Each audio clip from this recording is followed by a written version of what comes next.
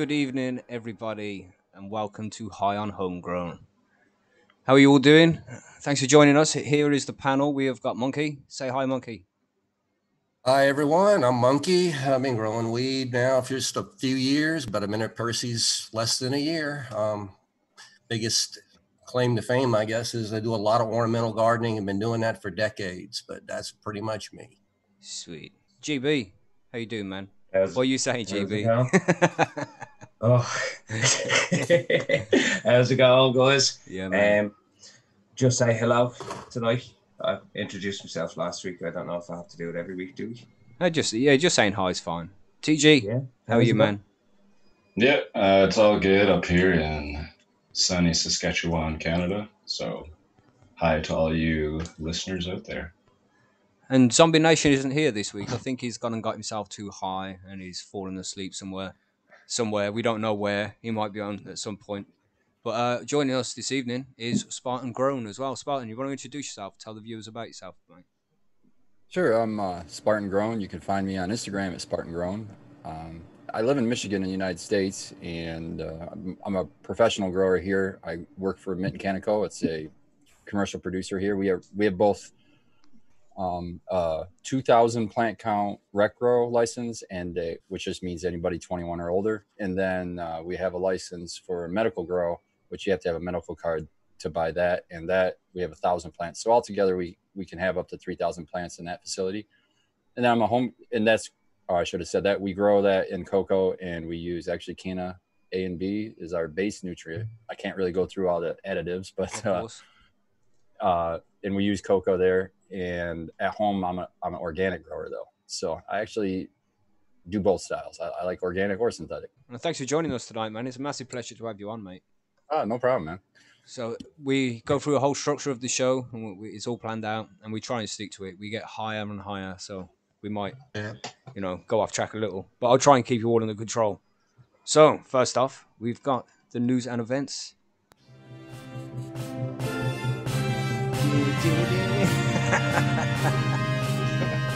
The excessive intro there for the news. Yeah, zombie got zombied. Look at that. Good evening in chat, everybody. Dwight, Torshay, Bob Durban, Twisted, Ali, Small Tubes, Monkey. But you're already in here. We said hi already. Monkey, do you have some news for us? Oh, sure. First of all, I have a question for Greenbeard. I saw something in the news about the Irish government is actually cooperating with 30 med patients in Ireland to provide cannabis for their epilepsy during COVID. Do you know anything about that? I mean, that sounds pretty cool, actually. I know it's a small group, but man, look, anytime you can get help, that's a great thing. That sounds pretty cool, but yet no, I never heard anything about that, mate. That sounds really nice. I mean, I could really, I could never see the United States government getting involved with that, to be honest with you. And it would be pretty cool if the Irish government was doing something like that for us. But the thing I really saw that was interesting in the news this week is a study came out in Belgium that found CBD containing mouthwash was just as good as fighting gingivitis and plaque buildup as some prescription strength mouthwash. Seems like CBD has got a little bit more to give nowadays. No way. That's pretty cool. Maybe some antibacterial cool action, yeah. Yeah, well, I mean, I had no idea. I thought it was just a cannabinoid, made you feel good, but obviously it has a way more effect than I ever knew about. Well, Listerine used to be a floor cleaner, didn't it, before it was a mouthwash? Really? Yeah, fun fact of the day, if you didn't know that, it was a floor cleaner. And then there was we've got to find another use for this and make it more wanted by people, so they was like, yeah, it's good, man, as long as you don't swallow it, it's all good. Just don't swallow it. Sounds like a bit off of Saturday Night Live. It's a floor wax. It's a disinfectant. Yeah, shocking, man. I don't even know what the fuck that shit is, but yeah, it just makes your mouth feel so fresh, though. I love Listerine. Yeah. Well, evidently CBD will do the same thing for you, but that was pretty cool and pretty interesting. And now that more countries are opening up CBD, maybe that's something that we'll see in the future that'll help us get rid of some of these antibacterials that are actually causing some of the superbugs. And, nice. That's my biggest news story right there is that, hey, we got promise on the cannabinoid market now. Cool, man. What you got for us, Temple Grower? A little bit, I guess, locally here in Canada. A couple of days ago, the head of the Canadian Association of Chiefs of Police is actually he's calling for decriminalization of simple possession of all illicit drugs. All is, illicit drugs. Wow. Yeah, pretty That well. sounds Yeah, I'm pretty sure it's promising. all just to and give people who use drugs a safer source and start Yeah, treating it definitely. as a health issue rather than a Yeah, it's the right way to right. go. Absolutely. So that's super promising to hear. There was a country that's done that. A whole country, I think wasn't it's it? Portugal, maybe. Portugal? Portugal, Yeah, yeah. Portugal. And yeah, they treat it like a public health issue rather than throwing you in jail for. Yeah, you And get it makes treatment instead of everything come jail. down. All use come down, because people can they've go had- in and get the actual drug they're looking for and get it administered by a medical professional. Yeah, So In a safely. safe environment. at least it's clean. and And get find help at the to same get off time, it if they need to. Yeah. Exactly, and it helps them. They could. What do they call that when it's not? It's a gradual thing. They don't do it all at once. It's not a cold turkey stop. But yeah, they can Just dose step you it low down. every time. Yeah. wean themselves off. Yeah, no, just locally in my local city here, we've had a couple safe injection sites try to be opened as well. So it seems like the country's moving in that direction. So that's really promising to hear. Indeed. Hopefully, it'll take a little bit more root, and we'll see some actual progression in it in the laws. So, yeah, Well, Canada seems to be well ahead of everybody else right now. yeah, well, yeah, It's still got When you're- decades of damage to have to undo it. Yeah. yeah. There's still people getting thrown in jail here for simple possession. Based on seems like race and skin color and stuff. While a lot of the big cannabis company executives who are breaking the law and have been found to be breaking the law are getting off with an essential slap or a slap on the wrist type of thing. So it's Shocking. business as usual in that. Yep. But I mean, it is a little better, than a lot of places in the world. So How's things for you, we'll keep GB? moving. We had a big protest on Friday. Unfortunately, I was meant to be there, guys, but I got so swamped. So and I was in a different part of the country altogether, so I wasn't able to make it. But It's only a From 5-minute drive, isn't it? Was that the big protest smoke? That was the big. It was the major smoke up Right. 2020, lads. It went off absolutely smashingly from what I see. And Sweet. there was no disruption. There was no nothing. The guards were well informed. They were there. The guards never intervened. They never stopped anything. So it could be a bit of a turning point for us here in Ireland that the guards have actually opened up to see that people that smoke weed, they're not all bad. It's more expensive to prosecute than it is to doing any damage. Oh, that's it. And our system over here is so bad, guys. If you're for a first offence, say if I got caught, the likelihood of me getting locked up for a year is quite possible. Really? Okay. Yeah, for a first offence over in Ireland. Yeah. So and how much is that going to cost to lock me up? Who's an upstanding model of the community? I thought you were going to just Employs stop there at people. model, mate.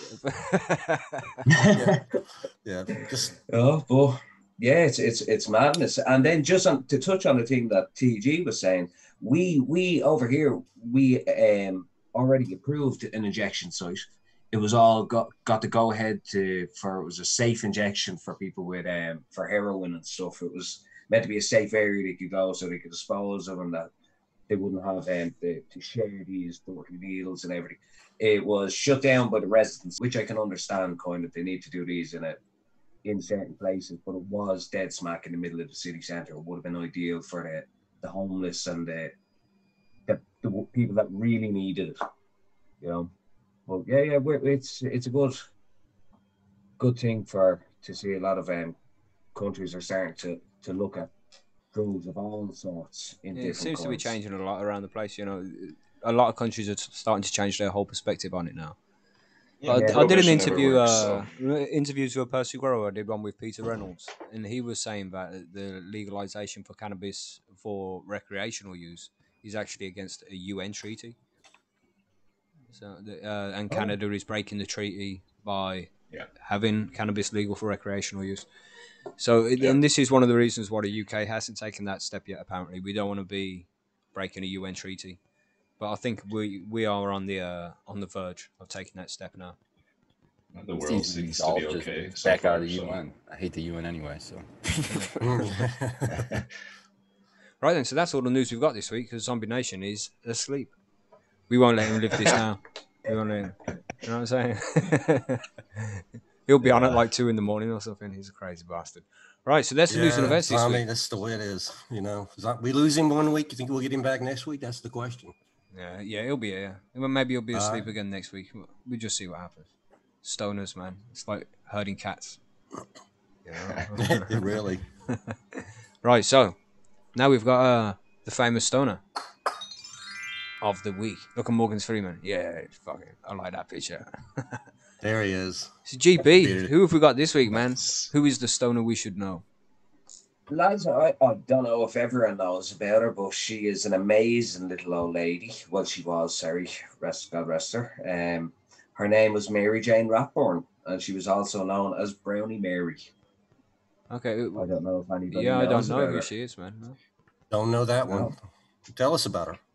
Guys, this was an amazing woman. She classed herself as a little old lady. She was first arrested when she was in her 60s, trying to bring help to people that were suffering with cancer and from grit, which is AIDS, is what they called it back in the day. And she's seen how much it helped and how much it alleviated pain and stuff, and that's who we're going to be talking about this week. Okay. Yeah, I haven't heard of it. I mean, is that where the name Mary Jane comes from? I believe so. Okay. I didn't even catch that. Maybe it's just marijuana, you know, because that's how it's. I don't actually say it like that. I know it's marijuana, but I was just emphasizing that J, so everybody knows. Yeah, I don't know. That's a pet peeve word. It doesn't bother me that much, but to me, once I found out the history of that word, I refuse to use it. Yeah, marijuana is a racist term, apparently, right? Well, it is. Well, I guess it is racist in that they just decided to make up, the U.S. government decided to make up a word that sounded Mexican so that they could claim that it was a drug coming out of Mexico. Oh, really? Is that what it was? But it was a word that was used in Mexico. It was really I mean, obviously Spanish, they speak a lot better than we do Spanish, but it was the closest translation is it was like for a weed that was in Mexico. They have a weed that grows in Mexico that's like very close to marijuana, and so they use that word to use it. So it's just like they just decided to change the name one day to make it sound like a more, because everybody had used up until that point. We've had used cannabis under that name, the real name, cannabis. Yeah. We had used that in our medicine. It was in our. You could buy it in tincture form. You could buy all kinds of things. There's countless in bottles and so they couldn't say cannabis was bad and it was a bad crazy drug like they said, because everybody knew what cannabis was at the time, and they had a history it's like of rebranding, but in the opposite direction. Right, exactly. There's propaganda, basically. Yeah. 1937 with Harry Anslinger and all that. Yeah. But that was another thing. Was Harry Anslinger was just protecting his job because he created that whole department, the Department of ATF, alcohol, tobacco, and firearms. Alcohol, tobacco, and firearms. But before that, there was a department for just enforcing drug. He basically he created the department, the drug side of it. What was it called? Man, I'm too stoned. I can't remember the name of it. The DEA? DEA. Yeah, he created the DEA, and that basically gave him job security at that point. Yeah. So then he created something for him to go after. So yeah, if you really want to start getting into some of the conspiracies there with the DEA about, one drug is not bad enough, we need another one, and let's find a different one and make it more vilify this one worse than that one. And yeah, a lot of conspiracy theories have it's shocking the damage that's been done over the decades because of these stupid laws. Well, what's ridiculous is if you look into it's congressional record what was said in Congress, right? Yes. Harry Anslinger actually said that with one puff, and he calls them those marijuana cigarette, he turned into a bat and flew around the room. He said that in front of Congress, and it's in the congressional record, and people just believed it. What? Damn, I want that weed. That's that Egyptian weed we were talking about. That's what I'm saying. That's ancient weed that's been curing for 2,000 years in an onyx jar. Yeah. Shit. Give me that. We're going to call that strain Batman. No, there's all kinds of stupid reasons why cannabis is illegal. And yeah, like we said in the news earlier, luckily for us and the world seems to be moving slowly in the right direction, but we still got a ways to go.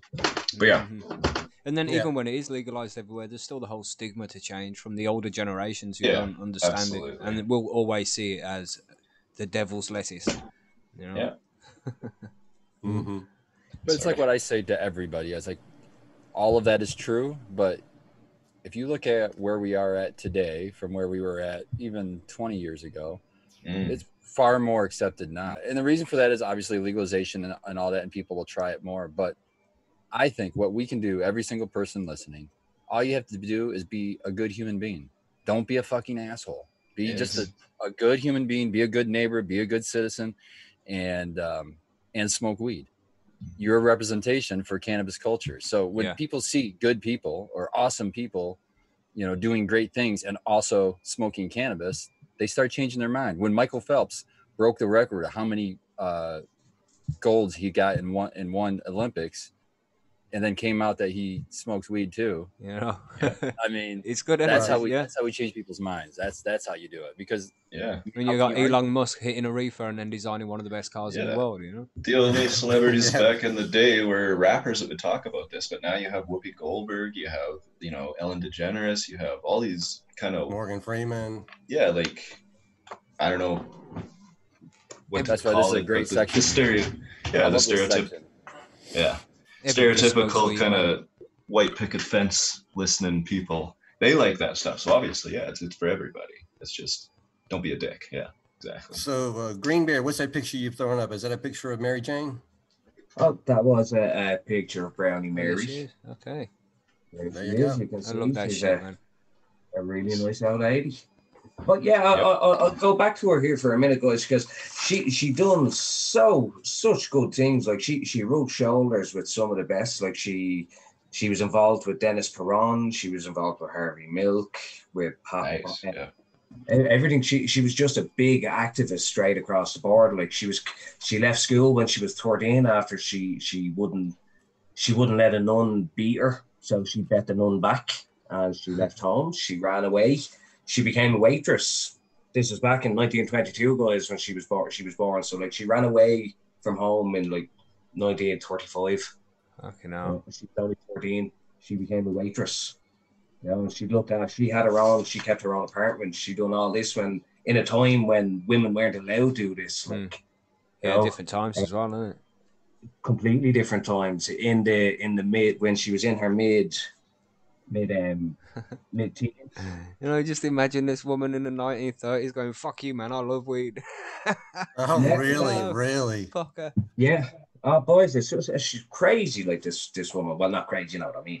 But like she fought for minors' rights all across the Midwest. You know, and then she fought for feminism and for the rights for female reproductives in like 1947. This was way before any of the feminism of the 60s and 70s and stuff. You know, like she has always been active in some sort of activism. She took a bit of a break during the 50s when she had she got married and she had a daughter, Peggy. But unfortunately, Peggy died 22 years later, I think it was. She was hit by a drunk driver in Nevada. Yeah, and what happened then is Peggy was already separated and everything, or not Peggy, sorry, Brownie Mary was separated and everything. She was divorced a long time, so she was on her own. She went back, she moved to the Castro district, and in the Castro district is where she started meeting a lot of people. And in the cannabis, like she was very good friends with Dennis Perron. She used to sell her goods in his big top pot shop. She used to sell all her stuff. She had billboards and she'd have flyers stuck all around town for her delicious, magically delicious brownies. Mm. You know, I wonder what made them so delicious. I love the delicious brownies, yes. Now, when you say magically delicious, was it like magic mushroom delicious, or was it just weed delicious? I think it was just weed delicious, to be honest. I think you see, she was in her in her 50s at this stage, guys, and she's coming near retirement. So she was doing this as a side piece to make a bit of extra money for into her retirement. Sweet. And unfortunately, alas, on one of the fateful nights on January 14th, 1981, Johnny Lawman caught up with her and came up, caught her at the door. 18 pounds of cannabis. Oh. 35 I would have pounds. ate at least a pound. Just Hey. ate it. I'm going to be in jail. I'm going to be happy. So Well, what that's- happened to her? She was arrested, right? She was arrested and she got 3 years probation, and then she got 500 hours community service. She done her community service with the Shanty Project, and it was in the Shanty Project where she discovered the Shanty Project. Sorry, lads, was all about helping the AIDS crisis and everything of the 80s, because nobody really wanted to have anything to do with them. Back then, if it was an unknown Right. virus, they thought it was contagious. They didn't bother horse. She went straight in. She knew that it was a wasting disease, and that it was the lack of the appetite. That was one of the main causes. That was the fast things to killing them. And she realised that the brownies helped. And when she finished up her community service, she continued on to volunteer for the rest of her life. But she made brownies then, and she made them every day, and she gave them out freely to her children, to her kids, is what she called them. Everyone that had Cool. HIV, because she had no kids left. Oh, She was yeah. just a yeah, really, really lame. cool. Yeah, she was she was seen walking down the road crying with tears in her eyes about the state of society back then, You know? and how people were just treated so badly. She was involved as well, lads, in Proposition 6. She was probably an That's a- interesting lady, and she's done a lot in a time where it was difficult to get shit done, you know? With all the She shit has which done we've so got at our much. fingertips nowadays. You know, you don't Yeah. just sit around and get stoned, man. Try and get involved in some kind of activism. I remember the days without the internet. Believe it or not, I've been alive that long. I can remember too. remember real libraries where they had, no electronics. You had to do things in books. I reset my modem today, turned it off for like 5 minutes to make sure that all the everything was fresh for the podcast today. And my kids were freaking out after 5 minutes. 5 minutes, Wow. man. I was Wow. like, I used to go outside and play with a stick. You know, things are so fucking different nowadays, man. Yeah. But I put the internet back on, karma was restored, everybody was happy again. Times have changed so much. Yeah. Yeah. It's a good thing, man. It's a good thing. We're moving forward. I would say she's a step above famous. I mean, goddamn, that's like cannabis saint. Yeah, That's yeah. cannabis saint. Get her up all the way to the Like top. honor it in the Hall of Fame, Stoner Yeah, Hall it's of a- Fame, man. We should change the section Cannabis Mother Saint Lisa. Teresa. Yeah. Yeah, exactly. name. Yeah. That's what I was gonna say. So with that, we should move forward onto the Grow Guide section of the show. Here we go. Uh-huh.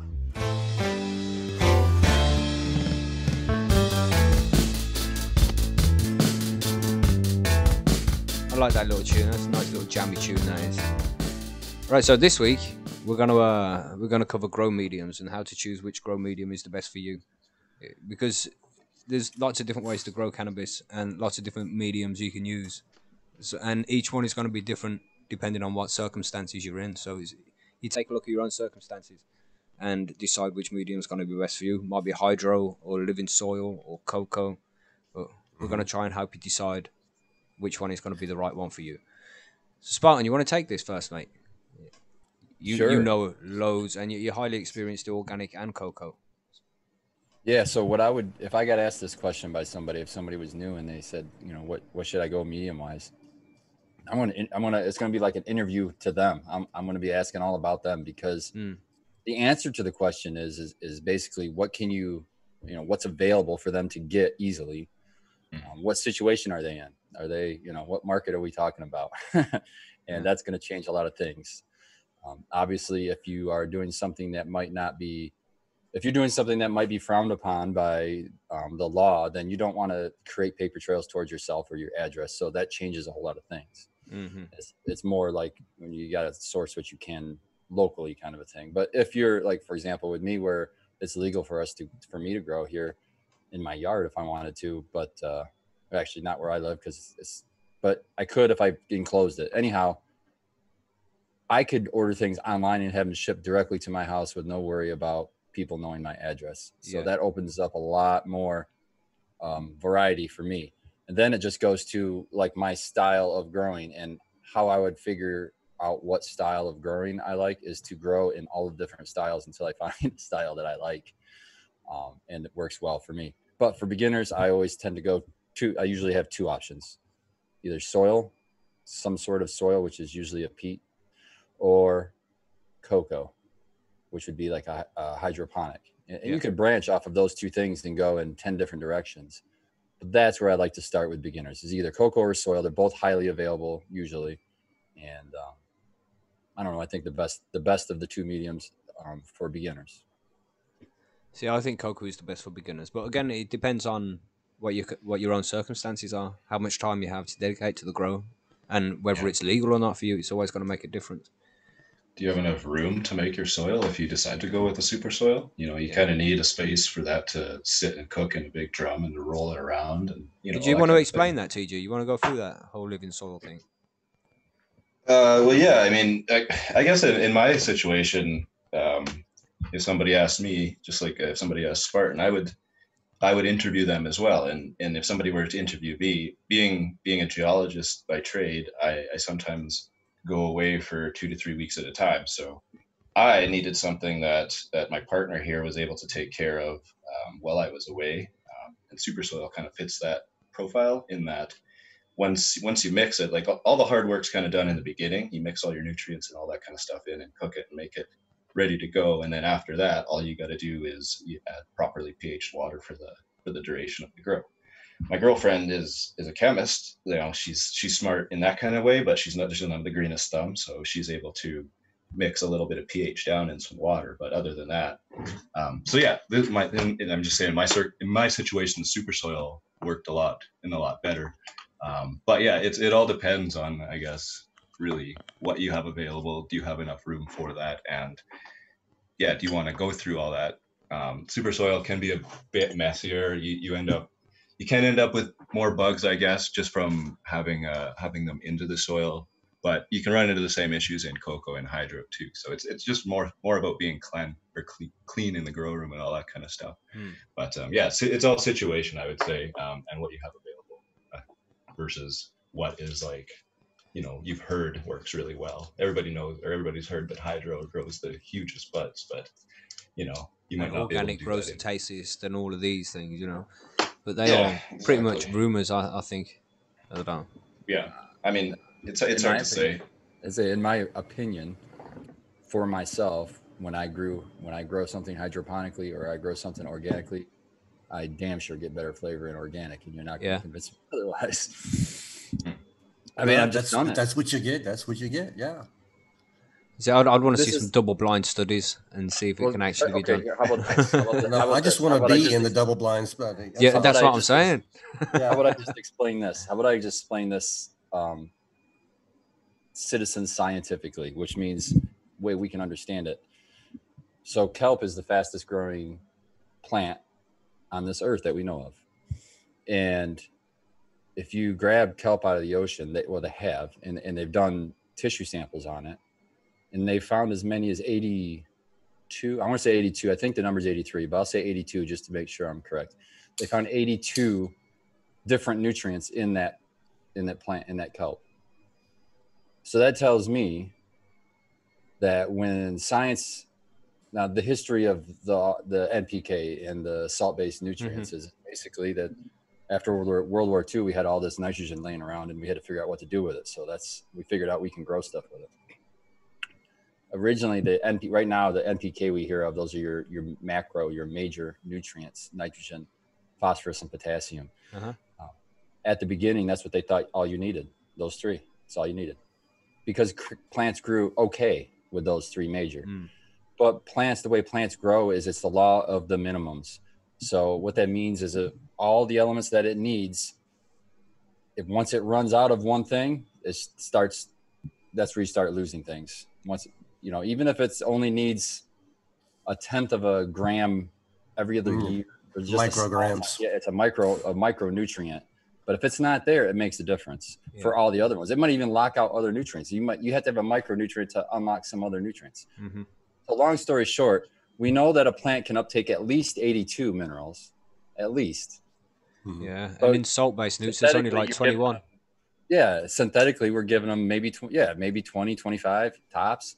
And, you know, we're stripping everything out of the water and get them RO water, so there's nothing in there. Mm. So the only thing we're giving those plants, if we're growing in an inert medium, is not even half of what it can uptake. Yeah, that's a good point. So man. I think it's in there. I think in that, which we don't understand yet. We don't, you know, obviously, but it happens to be in there. I think is where you're missing something synthetically. I don't think that synthetic can't produce good tasting bud. I think that it's almost impossible to guess each cultivar, each strain, what micronutrient it's going to want and how much. But when you're in organics, you don't have to guess as long as it's there. That's right. You know what I mean? It's in a buffer, right? The plant or the microbes can seek it out. Yeah, The plant takes what it needs, when it needs, if it needs it, sort of thing. very good point, man. I like Yeah, it. that's why I think that for a new grower, this is almost always my suggestion for a new grower here in Michigan, because I always have to say that caveat, because this is not probably available even for you guys to order there. And there's pre-bag mixes here of soil that have already been built. We have one here in Michigan. It's called M3 mix. It's actually available. That's what I thought you were going for, M3. Yeah. Good Yep. stuff. Yeah, Good it's stuff. great. Yeah, we And so can't you get it take over a here bag in the UK. You can get it in the UK? No, we can't. No, Oh, we can't. I was gonna say there it is would some be companies so that do expensive. make a fully built living soil. So I don't Pretty know expensive if I would call it though, living soil. yeah, I mean, you it's can make £50 it for into 50 liters. You could use it as a base for living soil, but Hmm. I would, for a beginning grower, I would say grab a bag of this soil and put water on it. Learn to water correctly, and I would walk them through that process. But that's the biggest hurdle for a new grower, is learning how to water properly. Yeah. And in fact, it's the biggest probably for 80% of growers out there, is to learn. This how is to why I water. like cocoa, man. It's really hard to overwater in cocoa, you know. Oh, it's like, this is why I love to grow in a sip container with soil, because I get the flavor and I don't have to worry about water. It waters itself. Sweet. Yeah. So that's what a I good point, recommend. though. And that's what I recommend to people that are new growers. I like say these sip containers that I use, you can fit 4 of them almost perfectly in a 4x4. And what a sip container, SIP stands for sub irrigated planter, SIP, sub irrigated planter. And all it is there's like a res in the bottom. Yeah, There's like a- auto pots. Yeah, not quite an autopot, but Okay. Similar. But yeah, autopot is another example of a SIP. That's just a different. This version of this SIP planter that I have has no moving parts, and so there's like nowhere for it to fail. Nice. And so the soil sits down in the corner of each pot. Imagine a square pot. Each corner, one corner has a PVC tube, because that's what you will water through. All right. Mhm. And then the other 4 corners are open for the soil to go all the way to the bottom of the pot. But there's a plastic platform that holds probably a good, what do we say? I don't know, metric. It's 2.54 centimeters to an inch, and I'd say about 6 inches. So about, I don't know what that is. About 15 12. centimeters ish. Yeah. Yeah. It gives you it'll hold 2 gallons of water. It's only Yeah, this tall. And then there's a 8 plastic liters. grate that sits over that top of that, and all your soil goes on that grate.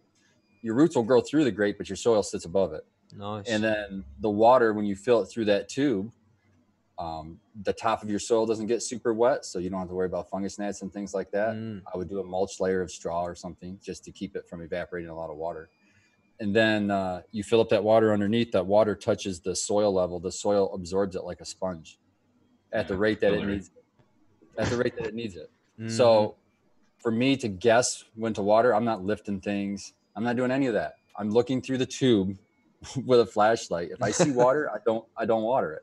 Beautiful. If I see it's empty, I give it water. And I know that in that water res, there's overflows too. So you can't overwater. It'll just spill out.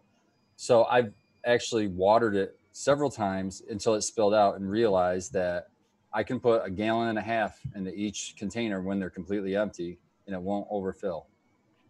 So that's what I do. I don't even waste any water. All of the water that I put into my system is uptaken by the plant. So I'm saving water, and I'm watering perfectly because the plant's uptaking the water it needs at the rate that it needs it, and I'm not having to guess. And it's in the soil system too, so I can do all my organic techniques and get that flavor pop I'm looking for. And it's super. It's I don't know, You make it sound easy, you know. It is easy because it is. It makes it I've sound found easy. that people who start off in soil and move to hydro have difficulty in hydro, and vice versa. People who start in hydro have difficulty in soil. I think the watering technique is a big problem. You know, the changing watering technique between the two different mediums. There's a big difference. Nutrition needs as well, though. I mean, when you're moving from one media to the other, you know, the buffer factor seems to throw a lot of new growers off. Yeah. When to feed. When to feed, if to feed. If to feed, yeah. It's difficult, man. It takes practice. The best let way it grow. to explain it to new growers or people switching from, it's usually people going from soil to cocoa wanting to try to chase yields. And the biggest thing to wrap their, like you said, Mackie, yours perfect. It's like, it's a different world, totally different mindset. And what I tell them to change their mind, as I said, when you think of the soil, you're thinking of it like a, you know, like you're just an organism. Yeah, but when you think of cocoa, it's completely like the soil. You know that you have to, like I was saying, you let it dry out before you water it again. Yeah. Whereas cocoa, you have to think of it more like a sponge. The cocoa doesn't have any nutrient in it. You just want it to hold the nutrient. So when it starts to dry out, that's bad. You want it to be saturated. Exactly. So the completely different mindset. It's almost opposite of each other. Yeah. And that's why so many people struggle when they go from one to the other. You know what I mean? Or they'll try one way and be terrible, and then try the other way and water the same way and be really good. And they say, well, it's way better to do it this way. No, you were watering wrong the other way. They're both good. They're both good. You just got to know how to do either way. What about full hydro? Does anybody, you know, like DWC or ebb and flow? None of you guys go like that, right? I've done DWC. Yeah, I've done DWC. It's nice and easy. It wasn't difficult. No, I would do it again. It's just in my situation, I don't have a water chiller, so I can't do that when it's warm right now. Like right now, the only time I can do a DWC grow is in the wintertime. And I'll do it every now and then because I always go to cannabis events and they usually have people with booths handing out free samples. Once I get enough free samples to do a run, I'll do a synthetic run and get rid of the samples, man. Nice. There you go. Here's a quick, easy, super cheap way for an insecticide is look into soap nuts. You can get soap nuts. It's like I think they come off a tree, and it's the shells that you're using. You can order them online, bags of them. People use them to wash their laundry and things like that. But it's really cheap. Like that's another thing is laundry soap that you get at the store is extremely expensive. You can go online and get recipes and things to just use soap nuts to wash just about anything in your house. But you can make insecticide with it and spray your plants with it. And so now it's an organic insecticide that it works really well. What I do, I would look into Calactimus Coot and his soap nuts regime. But what I do, because I'm lazy and I just do what works for me, is I take a couple of those soap nuts. They're about a round ball like that. And I pop them into just a regular 1 liter hand spray, regular spray bottle. And I fill that up with water and just let it soak in there and then never take them out. And I just every day or every other day or whenever I'll go in and I'll spray my plants in veg with that. And it'll on contact, it'll just eat away the skeleton of the exoskeletons on the insects. So it's not going to be a preventative, but it's going to, if you hit something with it, it'll kill them, but it won't hurt the plant at all. In fact, it's full of saponins. So it's almost like aloe. Aloe is full of tons of saponins. So it's an insecticidal soap is what you're telling me then, basically. Yeah. Yep. Very cool. And when my water goes empty or getting close to empty, I just fill it back up with water and let it set. Go again. And they go again. Yep. Nice and easy, man. You've got it all planned out. Every step of the way. Nice and How easy. many refills can you get off of one soap nut, I don't, dude, I just shake it, and if I don't see bubbles anymore, it's time to replace the soap nut. In other words, it goes a long time. It goes a ways, dude. At least a month. Oh, okay. Excellent. And you can get a bag of them for super cheap, $10, $12 or something on Amazon, or if you're lucky enough to find them in a store around But yeah, soap nuts, man. Look into soap nuts, super cheap, and they make it like my little sip containers where they have the little res in the bottom. I just drop a soap nut down there, so I have one down in there to keeping the reses nice and clean the whole time. Wow. Easy as Sweet, I've never heard of soap nuts before. You should do. It must have been a change in the simulation. I just done like an cheap, upgrade. easy solutions. And organic.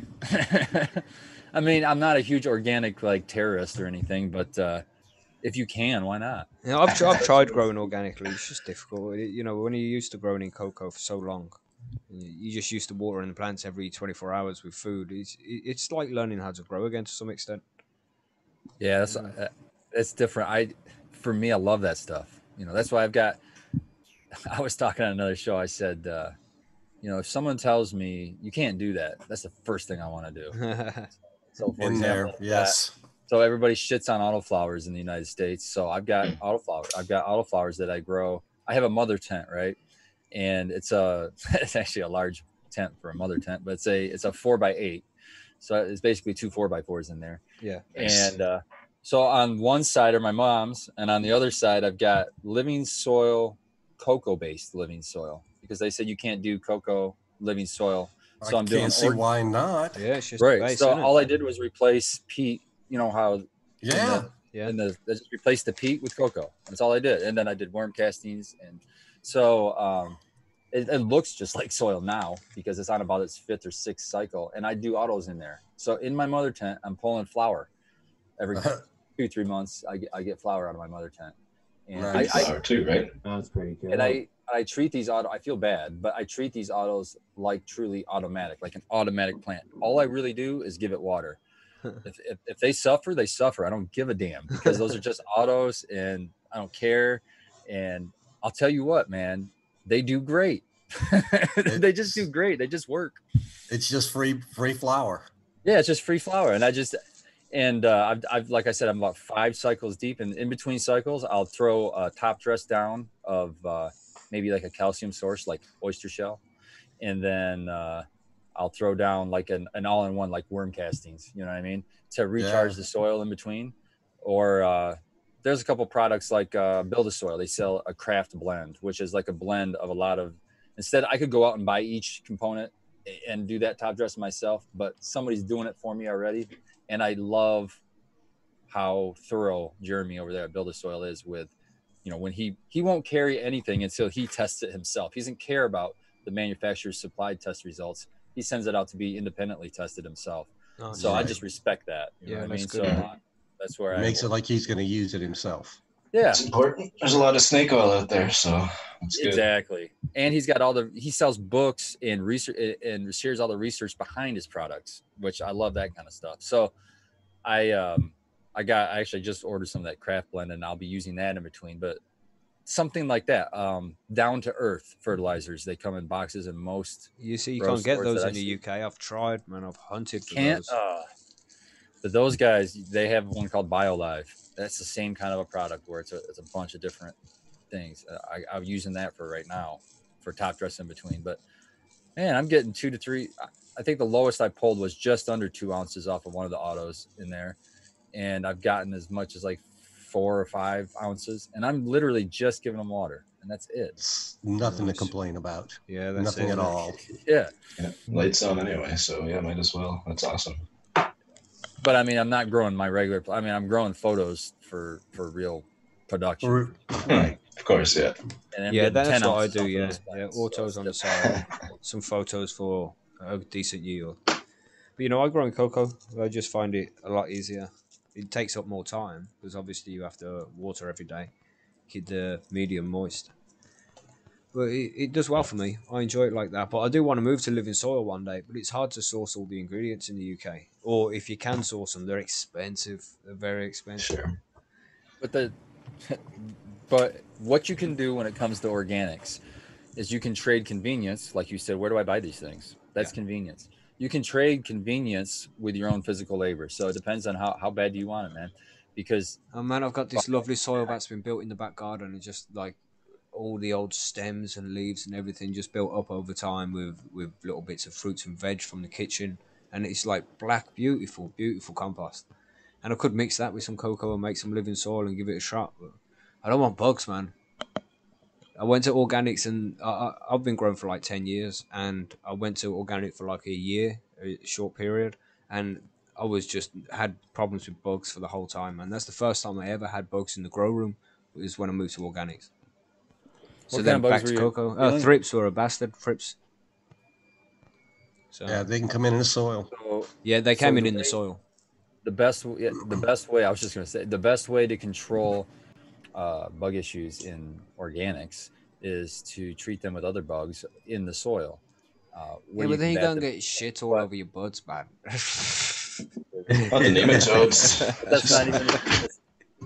That's not even true. They I don't. know, I know. I mean, ladybugs. If you're using big bugs, yeah, if you're using lady beetles, things like that. But what I'm saying is in the soil, man. You can, for example, there's a byproduct from them making neem oil, and that's neem cake. It's grab that neem cake, put that through in with your soil mix, and now you've already got an insecticide in your soil where those pests are going to have to go eventually to pupate. That's where they lay their eggs, is in the soil, sometimes in the plant, but they'll eventually have to come to the soil, and the soil will take them out. Get some nematodes. SF, I can't pronounce it, so I'll tell you it's SF is the initial. It's like Stradio something whatever. Where's Matthew Gates when we need him? Yeah, exactly. He could rattle it right off. But the SF nematodes, they'll roll around in the soil and they'll eat all of the larvae too. So I mean, there's answers.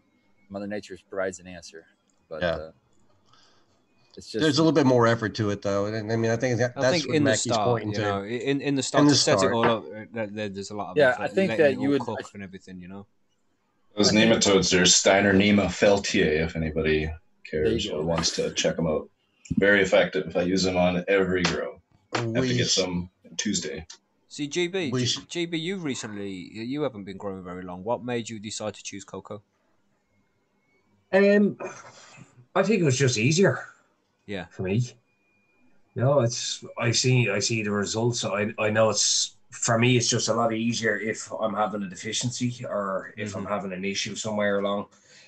A quick flush, it does the job. I do a mini flush kind of every day because I normally give each of my plants 5 liters. I don't know what that is in gallons, but 5 liters of water every day. So I get a good bit of runoff. So I know it's always good, fresh salts every day going in. I will say that I think that the advantage of cocoa is control. You control everything. Yeah.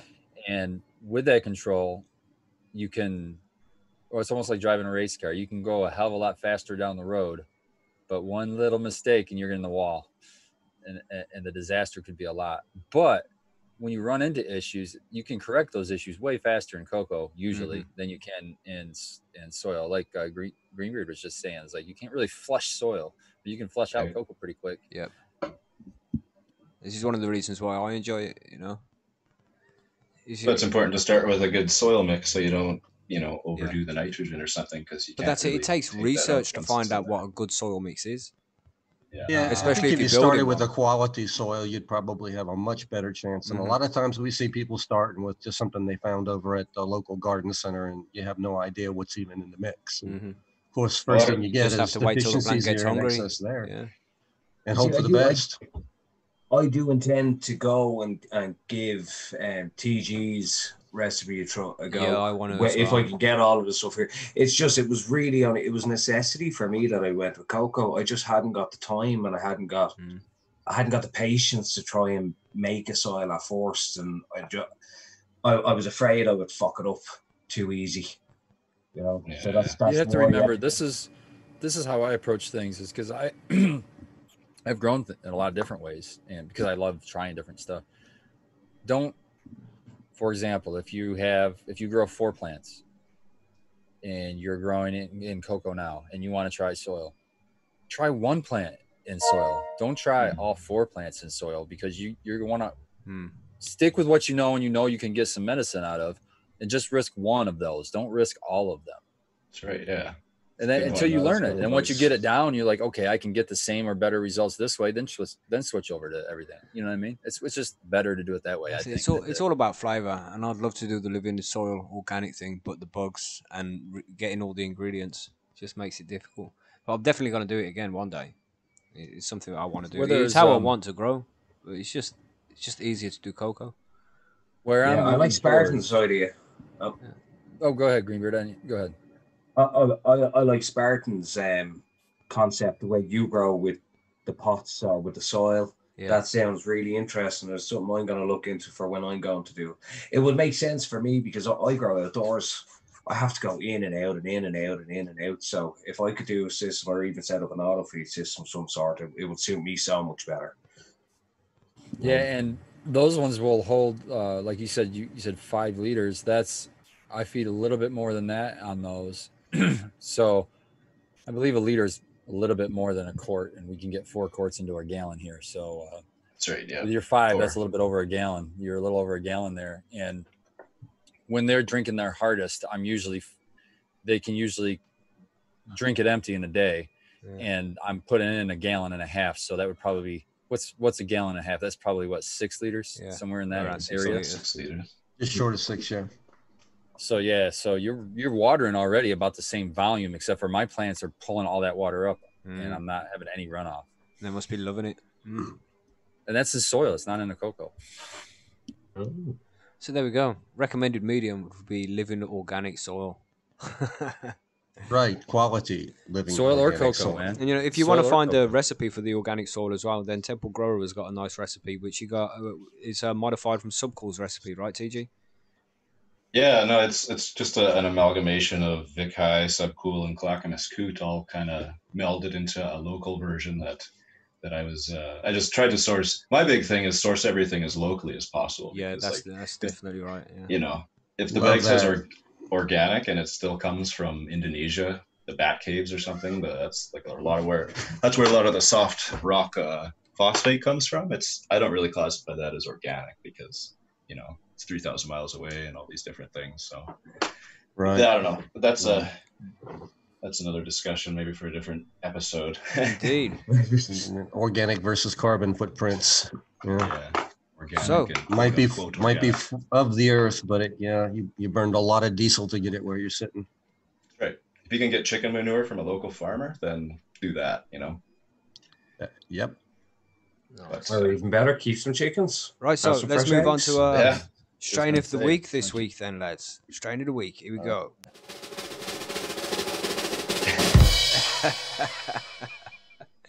I love the intros, man. Here we go. Yeah. Monkey, what we got this week, man?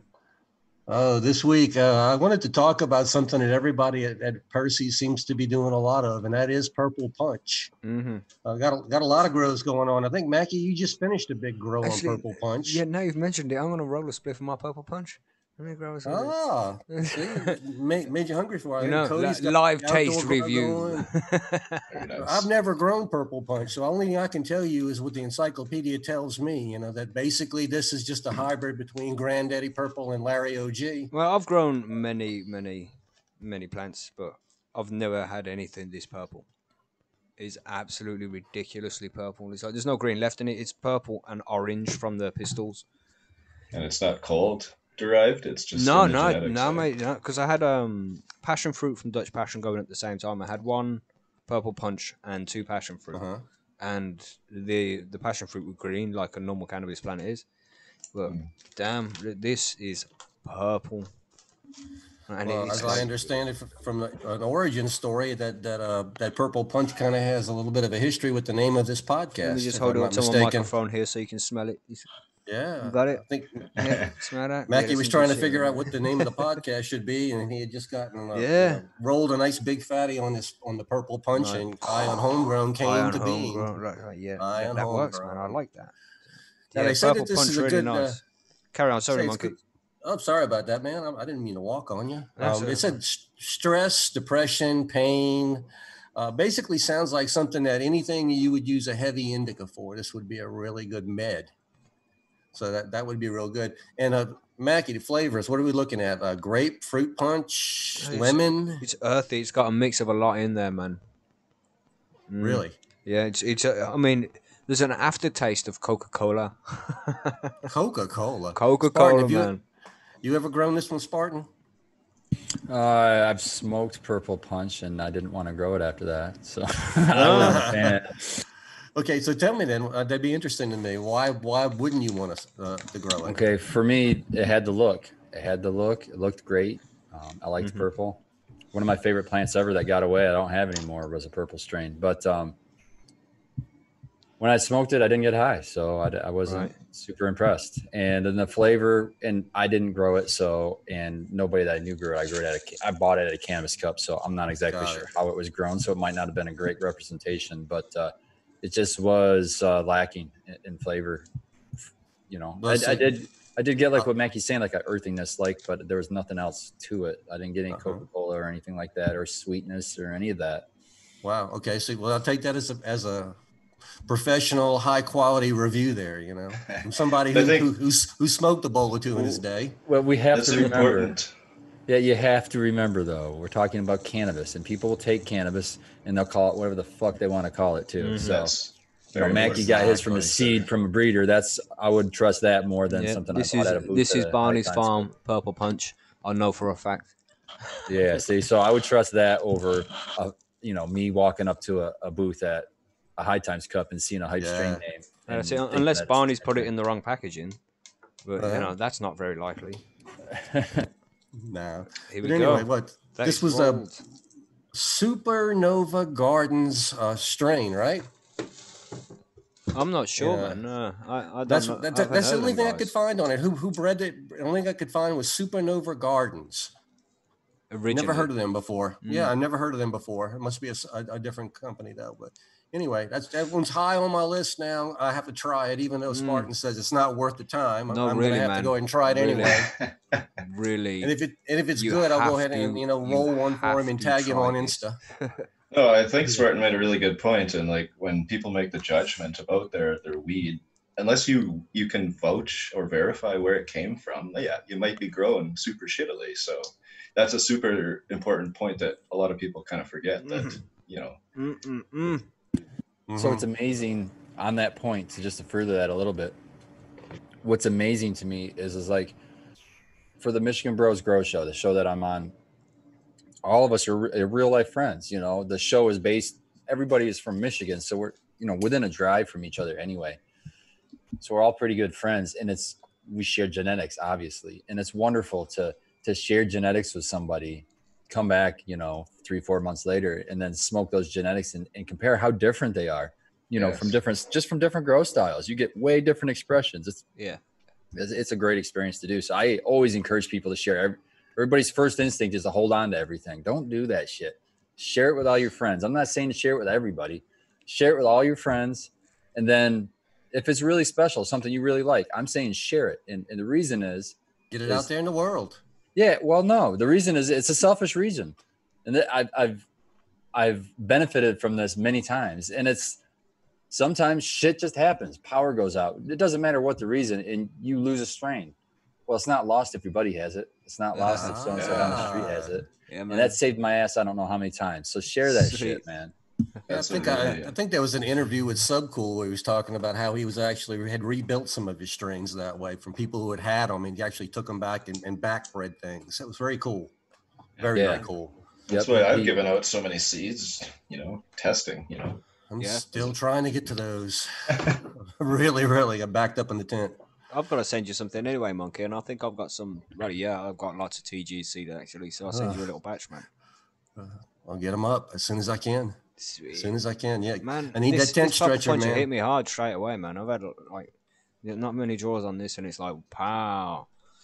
I mean, the plants really look vigorous. The ones that I've seen in people's tents and people's diaries, the plants look like they just grow big and fast and really vigorous and strong. The buds weren't too big on this, I found. That was the problem with it. It wasn't massive buds. There was lots of them, but they weren't huge. Okay.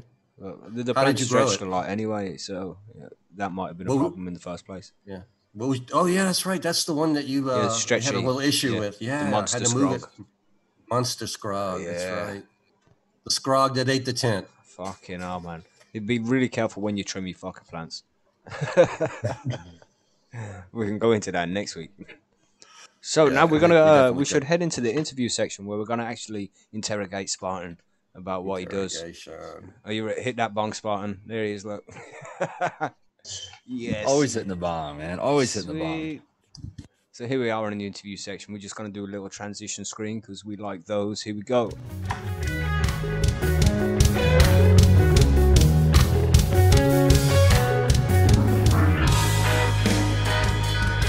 We like to warm it up with a little intro like that. So we've got Spartan from everywhere really. You do a lot of podcasts, mate. Yeah, I try to jump on anybody that asks me. I'm just a huge fan of talking about weed. So, and well, I already knew you guys from Shane's show, but Yeah. with the growing with my fellow lads and all that. But I do the shows that I repeat do is I do GML show on Friday nights. I do growing with my fellow growers, which will be tonight after this show, and then after that show is the Michigan Bros Grow Show, all on YouTube. So I'll be doing 6 hours of streaming when I'm all said and done today. You've got a nice supply of weed to go with that. Oh right? yeah, At least For 6 now. hours worth. Yes. for now. But I've been going through it, man. I don't know. We'll see. Yeah. Down to 5 At least hours one left jar's now. down. Exactly. Yeah, man. You want to show your jars off there, man. Make a noise in the background, like Okay. or something. I got another one of these if I get this one empty. So we'll see. Yeah. So this So is from your own Spartan- personal stash, from your home grow. That one, that last one I showed you was that was actually really old. This right here, I'll pull out, is actually for UK SIF 420. He said he'd love to try some of the Spartan glue. Like he's shout out to him anyway. He's in all the chats. Yeah. What's He's up, like UK? I am. This is a smaller butt of it, but this was sold to me. Hold as it a by the mic clone. so I can smell it. Yeah, really. This was sold Stuff it to in the USB port and spark, please. The thing is it was sold to me as Gorilla Glue number 4, and it was an outdoor plant, and I went out and I cut a clone off of it, and then I grew it out, and I've seen GG4 before, pictures online and High Times magazine. Well, I soon found out as it started budding that this is not GG4. You can tell by the bud structure that it's related. To me, it looks like a cross. And if I had to guess, talking with other people like Jack Greenstock and everybody else, we kind of think it's probably either a haze or a OG cross to GG4. And but when I realized that it wasn't GG4, I am just one of those people that I'm a stickler for honesty, man. So I can't tell people this is GG4. So I changed it. Like I said, everybody changes the name. Here's my story changing the name. I changed it. I said, this is my Spartan glue because, Nice. I'm Spartan grown. This is my version of glue or whatever. I kind of just called it Spartan. Sweet, say, man. You're gonna make some seeds of that. You still pay homage, right? Well, That's okay. I think. Yeah. So I would have to self-it to make seeds, but I don't know. Maybe someday that would be like a retirement project. I don't really want to get into breeders. I know enough breeders that do a good job that I'll let them do that, and I just want to grow and smoke the stuff, man. You know what I mean? I love growing. I love the plant so much. I just want to grow it. I don't really. I would love to maybe. It's just I know me, and I know if I was starting to breed it, I know what kind of work that would be. I wouldn't do it half-ass. You know what I mean? So that kind of time to that I would want to put into it, I don't have right now. So maybe down the road, but not anytime soon. What was you saying there? TG, was you saying something? Nope. Oh, I thought you had a question there. Monkey, was it you? No, I do have a question on a different topic. I'll go ahead and change the subject if you don't mind, Spartan. Yeah, cool, man. No, I mean, I had heard once upon a time that I think you said your wife doesn't appreciate the taste of the canna butter when it's real grassy taste, and then you had a way to change that. And I kind of miss it. There was something about water. Could you tell me a little bit more about that? Yeah. Sorry. So I, for some reason, explain to me how this can happen. Sorry, I just took a hit and it took all my breath away. Not like that. But I can go into the flower room, take a leaf with trichomes on it and everything, eat it raw, and be fine with that. But if I eat an edible and I taste that weed taste, Another It makes taste. me almost sick. Yeah, same for me, man. I hate the taste of weed in edibles, but I love the taste of weed. Yeah, exactly. So Burnt weed. I spent almost a year researching how everybody else makes edibles in an attempt to figure out how to make an edible that's, for one, potent enough for me to, to the level I want, Right. and to where I can eat it and not taste weed. That was my catch-22 is that I built up a high tolerance so that I had to keep putting more weed into the stuff, but it just kept tasting more like weed. Right. So my solution, at one time, my best ideas come when I'm high. So I was high and I was thinking about this problem, and I got to thinking, I was like, I know that chlorophyll is soluble in water, which means that it'll leach into water. I know it is. Right. I wonder if THC is, because that's really what I'm after. That's the main component. So I looked up, is THC, Water soluble in soluble. water? Yeah. It said Right. THC. It said THC-A is somewhat, like a little bit water soluble. Like you'll lose some. And Okay. but they said, but the interesting thing was you drop off that A, you decarb it, and now it's not water soluble. Ah, So I was like, Ah, sweet. there's- So there's your I took answer. my material. I decarbed it first, and then I do a 24-hour water soak. So I'll take that material that was dry in the decarb, and then I put water in. I just put it in a big bowl or a big pan, and I put all the product in there, and then I just fill up enough water so that it starts to float. You know what I mean? I push it all Oh, down, yeah. make sure it's submerged, and I leave it in there for 12 hours. After 12 hours, I just strain it off, all the water out, and it'll look absolutely disgusting, but it'll be really green or really dark. That's great because you just pulled a ton of chlorophyll out. All Fill the it back up nasty, with- the nasty tasting stuff is now in the water. Right. But So hold then on I there for fill- a second, Spartan. Right, just for the listeners Go and the ahead. new guys, can you just explain what decarbon is for them and how you do it? Oh, sorry. Yeah, I should. That's an important step. So for me, when I take all my trim, I put it into paper bags. My preferred method is a paper shopping bag. So open up a paper shopping bag, it stays open, and I throw my trim in there. All of the moisture gets sucked out of the trim, and the paper of the paper bag wicks it away at just the right rate to where I never have to worry about molds. It's how Now the I have greenhouse dry- cure their weed. Yeah. I don't cure my weed in it that way, but I do cure my trim. It still works. I love it. So once my trim is nice and dry and cured or whatever, then I'll take that, put it in the oven. In if you have a glass dish or something like that, line it with tin foil so you don't have to unless you have a dish that you don't care if it smells like weed forever. Yeah. And then you can do things like seal it up if you're worried about concealing smell. Some people will use your mason jars and just cook them in there. Be super careful. Hot glass tends to break easily. So just be cautious of that. If you're putting it in a sealed mason jar, you're not going to have smell, but you're going to have to just let it cool off a lot before you work with it. Just let it sit in there and cool down really slow. I decarb here at 230 degrees, and I do that for an hour. It's a little bit longer than what most people do. It is. It's like 40 but- minutes as usual, right? Yeah, I like to make sure I have full decarboxylation. Sweet. And I know this is another thing. I looked up the temperature that THC evaporates at. Like it starts to turn into a gas. And that's at Right. 200. It's at 240 degrees. And that's what a lot of people will decarb at 240. I won't do that because I know I'm losing something if that's the evaporation point. So that's why I go with 230. I bumped it down to 230 and I bumped the time up. So that's how that's how my brain got it picks that handled. up.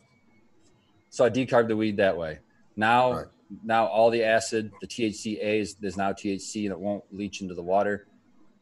I let it cool off. I don't put it in hot. I let it cool off, and then that's what I'll do a soak. 12 hours in, I change the water, and so that then after 24 hours, pour off the last of the water, and then I just made a screen of. This is funny. I already had 2x4s from prior projects. Okay. So I just made a simple frame, and then my neighbor was throwing away a screen door that had a hole in it. So I just took that screen door and salvaged the spot that wasn't didn't have a hole. I got it. Okay, And, why not? Why not? You know, you And I got to do what use you got that- to do. Yeah, and I use that Reduce, screen. reuse. That's Yeah, it. I use that screen with my 2x4s, and it cost me $0 for a screen. And so then you just put that wet material, and that smells terrible when it's wet to me. And you spread it out thin on that, as thin as you can. And I have a dehumidifier actually. I put it right by my dehumidifier in my basement, so it gets dry air kicked on it all the time. And that dehu right there senses the moisture in the air, and it keeps the moisture down. So it works perfect right there. Yeah. And when it's nice and dry, then I can use that to make either in my butter or in my oil, and it won't leach a bunch of chlorophyll into it, and you won't get that in your final flavor. And it's going to be it's going to make your flavor 1,000,000 times better. And Very it's nice. it's a more of a golden color now, not that nasty green black. Yeah, you don't get hardly any green anymore. Yep. Oh man, I'm definitely down with that. I'm gonna give that a shot. Yeah, and if you want to go crazy with it, I mean, you can go by the color of the water. Usually after 24 hours when I pour it off, that water is really pretty much looks still like water. But if you were really, really picky and you think, oh, that's a little bit of green in there, I want it to go a little longer, by all means, just put more water in it and let it soak longer. Just get as much of it out as you want. Yeah. Well, it sounds like a great idea. The only problem is if I do it once, the wife's going to want me to do this every time, Yeah. and she she won't touch it till it's can of butter. Yeah. And it's such a long process. You add so much time because you got to dry, you're getting it wet and you have to dry it again. So you're adding a long time to this process. So yeah, it takes a lot longer, but with almost everything in life, the more you put into it, the better the product is at the end. There you go. It sounds like a great idea. I'm going to definitely give that a shot, though. Yeah, it's like That's water what it curing is. in a way, right? Yeah, that's my next product. I've never done a water cure, and I might want to try that one time just to see. I'm worried with water curing. I mean, you're obviously going to lose all your water-soluble terpenes, though. So Yeah. I'm a little scared with that. See, I've washed my buds before, and that was nice. The different experience. You got to try these things, don't you? With the washing, you're talking about just dipping it, and then you're out again, right? You didn't. Yeah. water cure. No, Or like did you 10 water seconds. cure? Just give it a shake while it's in there. Okay, Then yeah. your water curing takes a long time. Doesn't it? Knock all the dirt off. Yeah. Like a rinse. That's That's it. what you did.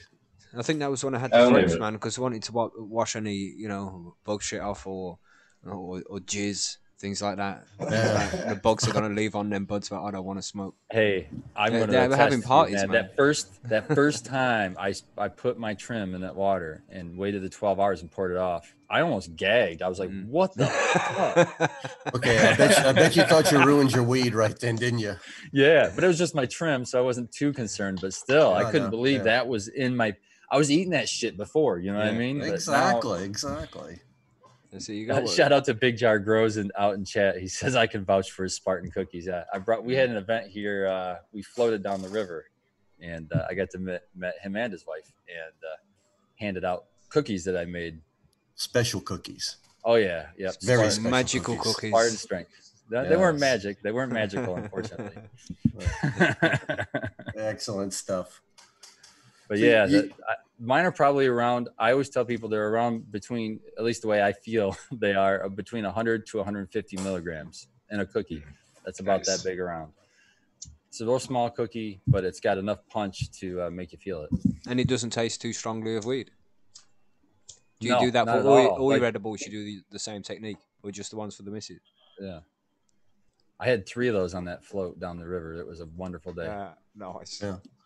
And were you able to get off the river at that point? Oh yeah, I also had this Kool-Aid that Abolished Farms made. cool. Yeah, and that had ours. We call it FSO for full spectrum oil. It's just it's like Rick Simpson oil, except you're not using naphtha as a solvent. You're using grain alcohol. But we call it FSO, so full spectrum oil. And I've done that. Yes. okay, so we used that, and he put that in a Kool-Aid. So I had a double strength one of those and a single strength one of those, but I don't know what strength they were. Also on that trip. So, and we're smoking the whole time, so that was cool. Yeah. Quite a THC lace trip there. Now, Just make sure we were fully saturated. right. Now you came from an agricultural background, I think you said, in your childhood. growing Yeah, up? my very first job I ever worked, probably all through middle school and through most of high school, I worked on a farm. That was my job. I worked on a big Cool. agricultural farm. We just mostly plants. They had some animals like chickens and pigs, but nothing really big. We didn't have cows or anything like that. What kind of plants were they raising there? Mostly field. So you're going to have, like, we had corn. We did have berries. We Yeah. had strawberry fields and raspberries. We did a lot of vegetables like tomatoes. A lot of it was hand-picked in these big fields. Yeah. But it was tomatoes. We did broccoli. We did cauliflower. So a lot of like your traditional vegetables. Big ag monocropping. Well, it was more like a small farm. It wasn't. It is like a big egg as compared to our kind of growing at home. Yeah, but as far as not a big huge tractor. It was the one-wheeled tractor. You know, it wasn't the double, triple wheel, and it was all super old equipment. But we made it work. We would call that craft farming now, maybe. If I don't really know if that's a term or not, but anyway. But that's where your love from agriculture came from, though. Yeah, I don't know. To be honest, I always just had a love for plants. It was always a thing that it just amazed me that you could grow your own food. What, you know what I mean? And, exactly. Yeah. So to me, changes your world. Yeah, and as a youth, I was tricked by my uncle one time. He played a trick on me. He lived next door to us. And he always had this huge garden, and he saw us one time. We were out in the backyard playing, and we spit our gum out in the yard. And he said, "Don't be doing that. You're going to be getting," what was it? Or whatever it was. He convinced us if we saved it and he buried it, it would grow a gum tree. And oh my gosh. So we saved it for the whole week or whatever. We planted it over in his garden, and then he waited X amount of times. And then he must have stuck a branch or something in the ground. But he stuck a branch in the ground, and he had packages of gum. Thinking back, it's so dumb, but packages of gum, like rubber band to the branches, like it grew there. And we 100% believed it. And you should, I don't know how many things of gum we planted around that yard, but we only had that one gum tree ever sprout for us. Well, those are the kind of things you'll never forget. Those are the memories you'll always have. Yeah, man, that's what I do to my kids. That's funny. So you grow professionally as well in the legal state of Michigan. Yeah, I work at Minton Canico, so I still consider us craft size, even though we can grow 3,000 plants. Whoa! We do it at a craft level. You know what I mean? We have 6 flower rooms. Each room right now, we're playing with numbers per room. The most we have in one room is 180 plants right now. Whoa! The least we have is, I think, 100, between 140 or 150 might be the lowest amount. It's looking like we're going to settle on about 150. It looks like that 180 is a little bit tight, but. And these are grown in cocoa, right? Yes, everything's in Royal Gold Tupper is what we use. We don't use Canna Cocoa because we failed heavy metal testing our very first harvest because of Canna Cocoa. Mm-hmm. I've heard this before, yeah. Yeah, so we went to Tupper, and so far we've had countless harvests since and been fine. So sweet. We're sticking with them. Yep. So we have 6 of those flower rooms that we run, and generally they're all the same strain, where they're monocropped. So it's the same strain in every room, not in every room, same strain per room. If that makes sense. And it's pretty cool because when I was interviewing for jobs, I worked.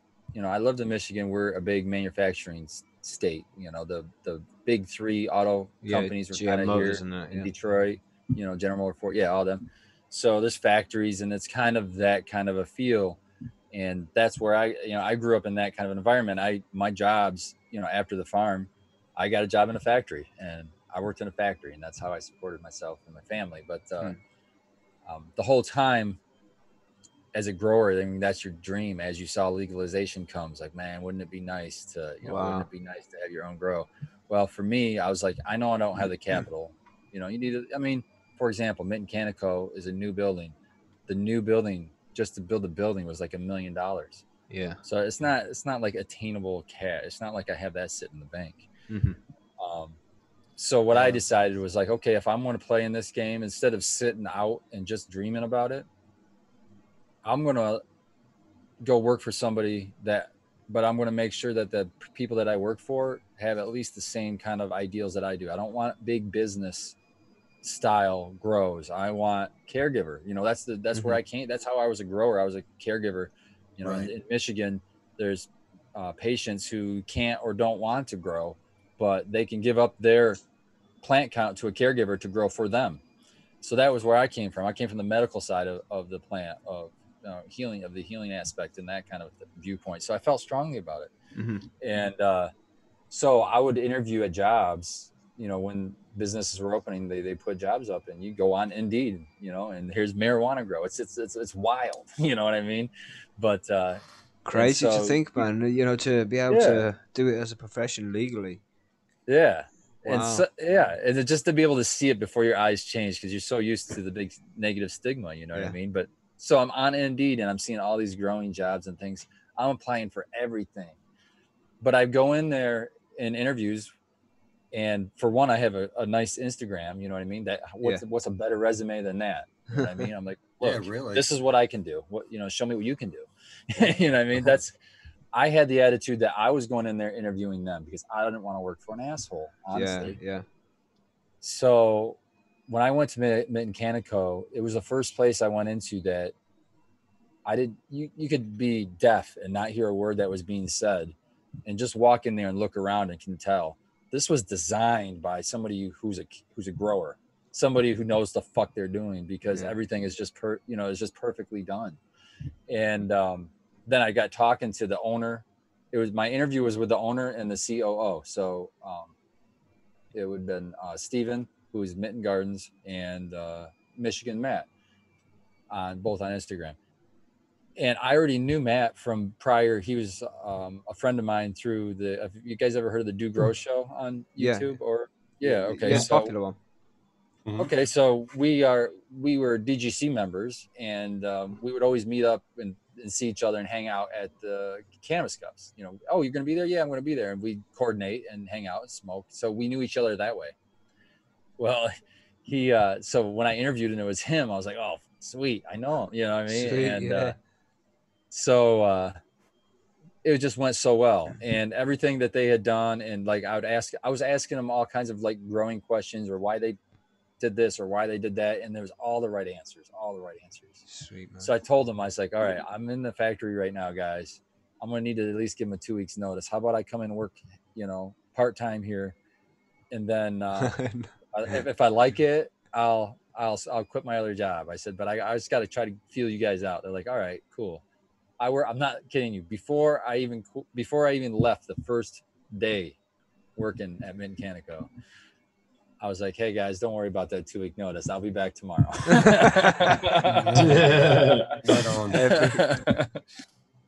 So yeah, I mean, I gave up a huge paying job too. I mean, I took like an $8 an hour pay cut. Wow. To go there, and I gave up all benefits. They didn't have. I mean, they're brand new coming out. They had no health care. They had no anything. It's not. I've been there a year. Yeah, but I've been there, and I've already got not even a year yet. Actually, I'm coming up on my year here in about a week, but I already got a $2 an hour raise, and I've already got benefits coming next month. So I mean, it's working out. And you get to do something you love for a job, And there's that old saying: "Find a job you love, and you'll never go to work again." Exactly. That's what you are, man. That's so true. Yes, sir. That's the thing is like, I always heard that, and it sounds like, oh, that's a cliche. What the fuck ever that means, you know what I mean? But until I did something crazy like that and made that step, and I just said, you know what? I'm just gonna do what I want, not what fucking everybody wants me to do. Fuck it, I'm gonna do what I want. And then, like the money difference is an adjustment, but at the same time, the benefit of like the weight that comes off your shoulders, of the stress of going the wrong direction, and then feel like now you're going in the right direction. It's just like, that's worth all the money in the world. I know exactly. Looking forward to getting up and going to work is a big difference to getting up and going, fuck, I have to go into this place again. And makes a huge difference even in your personality, in what you present to the world. Yeah, and how about this? When you go to work, you're part of a team. It's not some bullshit place where the head guy doesn't even know your fucking name. You know what I mean? Yeah. You're going to a work where the head guy is, oh, he's right there, arm's length away from you, doing the same goddamn thing you're doing. That's fucking amazing to me, because I've never experienced that in a workplace before. Because like I said before, I was a number on a punch card. You know what I mean?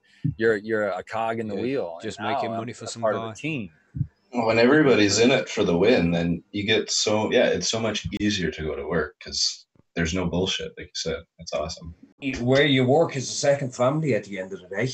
Mhm. Right. So Yeah, 100%. I'm spending more time with them than I am with my family. So, I mean, they are, you're 100% right. And Yeah. that's why it's important. You can, like I said, I was interviewing them kind of more than they were interviewing me, but that's an important step, because you just like you said, you're almost signing up to live with them. You know what I mean? So you want to know a little bit about them, ask those questions. Well, I work with me husband, with my father, and with 3 of my best friends in the real world. Oh, I have a great job. Not that I have a great job. Sorry, no, let me correct it. I have a great time in work. Every day is a good laugh, a joke. You have a bit of fun. It makes it way more enjoyable. Oh, hell yeah! And that's like people.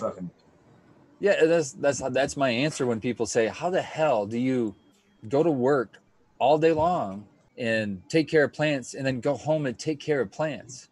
I'm like, because that's what I fucking love to do. You know, That's what I love to do. Ask Kenny Grower that question, you'll get the same exact answer. Oh, one day I Yeah, hope to be like that in the UK. I got a question for you. You said that I guess your biggest flowering room is 180 plants, and that is it's like you said, it's not huge when you compare it to some of the stuff out there. Here in Canada, lots of the big companies, the corporate guys they brag about their 1 million square foot or more, growing space in these warehouses and stuff. But so far, legalization in Canada has been kind of in the beginning it was a novelty, but now people are kind of coming around and realizing that the product being put out by these giant companies is not maybe what it should be, and leaving room for a lot of these smaller micros and the craft kind of community to come up and fill that void. I'm just wondering, like in Michigan, is there a big corporate I guess version of the kind of industry, or is it more grassroots, like a whole bunch of little guys like you guys around? That's a great question. And the answer is a little bit of both. But right now, because of the way that the laws are, it's in the recreational market, it was written into the law that you can't even get a recreational license unless you already held a medical license. And why that's important is to get a medical license, you have to have been a resident of the state for X amount of years. I think it was only 2. It might have been longer, but you had to have been a resident for at least 2 years. So that kept like outside big conglomerates from coming in and setting up shop. I'm not saying it didn't happen. To get around that, they'll get somebody who lives here and then have investment groups behind them. But so there are, yeah. So it's slowed that down anyway, I guess is what my point is. And we do have some big companies here for sure. And they have stacked licenses. And in fact, they even changed some laws to allow stacking more licenses. I just actually shout out to Rasta Bob. You might have seen him on the Embracing Organics show, but he's from Jamaica, but he's consulting on a farm up here in Michigan. And I was video chatting with him over Instagram, and he was showing me his operation about 2 hours north of me. And wow, dude. So he's dealing with acres. That's a lot of weed. Yeah, and it's all under trellis. I mean, it was an old blueberry, so it had all the stakes and everything in the ground already. So they just using the stakes to hang trellis netting. You should have acres under trellising, and each plant has got a. I don't know if he said he had them all done or not, but as far as that I could see on the phone was like wood raised beds around each plant. Wow. I'm just like, wow, and then he's got 7 greenhouses that he's just got clones in right now. Just massive operation. So we're talking that, that's there. And so, but I think that there's still I mean, right now there's a huge, demand for flower still. Oh yeah. Oh yeah. I mean, that's because everybody's sitting at home. They have nothing else to do. So, yes, I think there's big companies. And I think eventually as legalization pushes even more legal, we'll say, and maybe less regulated, hopefully, that for sure, eventually down the road, what we're going to see is just like in the alcohol industry, the big factory produced mids, but mids are fine for probably the vast majority of the consumer base. So Sure. I'm fine with those. I don't hate on those companies because I see that I'd rather have more weed in people's hands than less weed in people's hands, even if that means that weed's going to be mids, because at least they're getting some medicine. You know what I mean? I come from that caregiver background, so that's always in my head. At least some safe medicine. Yeah. And at the same time, that's going to get people used to cannabis and start to really pay attention to it and maybe desire something better. Exactly. Okay, now I've had mids my whole life. I'm going to treat myself. It's my birthday. Let me get the top shelf this time and see what that's like.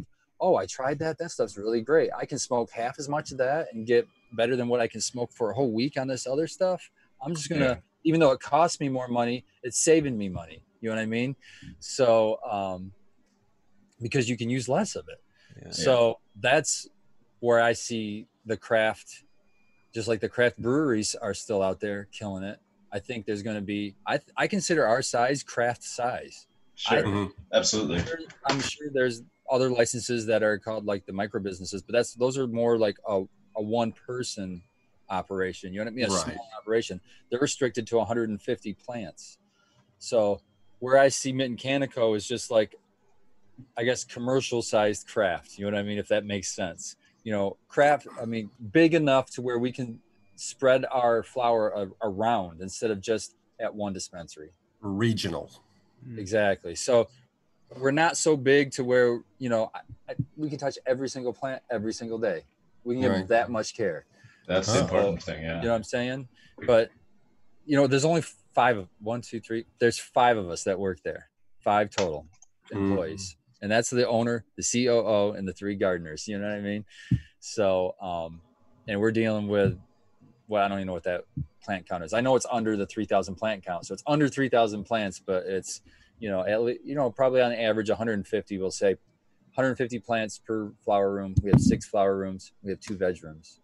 Mm-hmm. The veg space also has moms and young plants. But, so whatever that plant count comes out to, it's over 1,000 for sure. So it's a lot of care. Depends on how you grow too. Yeah, the square footage here in Canada that the micros are allowed to work with is 2,150 square feet. So I don't know. I guess you can do with that space what you want depending on your style of grow, but it's not very big.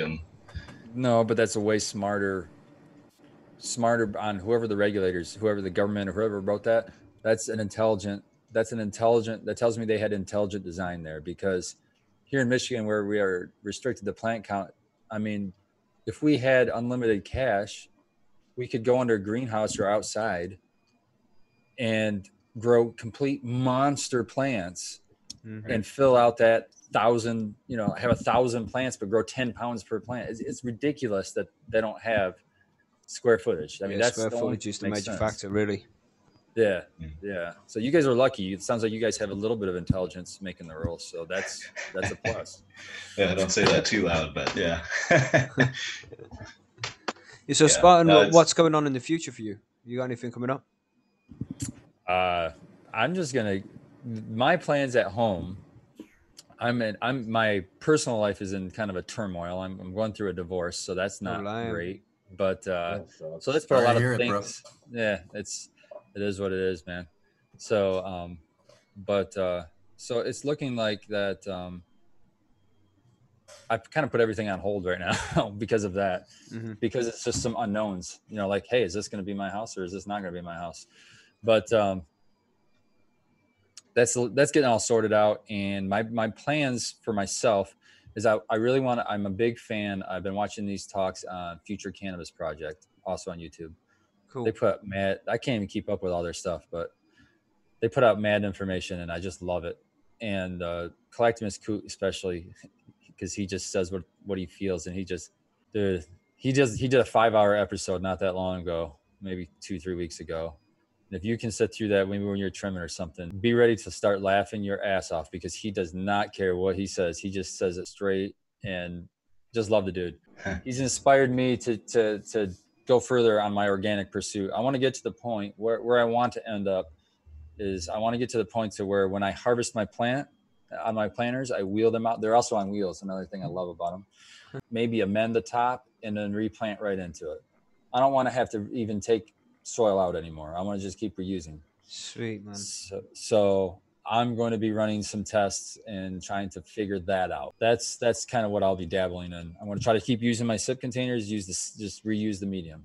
To do that, I think, Coots kind of inspired me also to up my game on vermicompost. I have a worm bin and I use it, but I've not been using it enough. And I'm not using it, I don't think, as effectively as I could. I could add different inputs. So I'm going to do more looking into that and learning how to use my worm bin better. So, or maybe also I'm thinking about expanding it, like maybe having 2, 3, 4 worm bins so I can really have more of it and use that more. The idea is like all your inputs that you put into your soil, just run it through your worm bin instead. Then your worm castings are going to be, rich and already some of it pre-digested by the microbes that are in your worm bin. That's kind of what my mind's playing with these last few, months. And as I watch those, I'm more inspired. So that's probably what I'm going to be doing for, the rest of this year, trying to figure that out. So where can we find you online, Spartan? Yeah, the best place is Instagram. Just look me up on at Spartan Grown on Instagram. Or if you want to see more of the commercial scale stuff, look at Mitten Canico. Those are the 2 Instagrams. That's all linked up in your Instagram description, isn't it? I'm sure it is. I don't know if just go to my Instagram. It's all up on there. Sweet. Yeah, my description's got Mitten Canico. Just click on that. It'll take you right to it. Mm-hmm. Right, so we should move on to the what the fuck was that section. So thanks for the interview, man. It's been good getting to know Spartan a little bit more, Absolutely. Pleasure. So let's do what the fuck was that. We ready?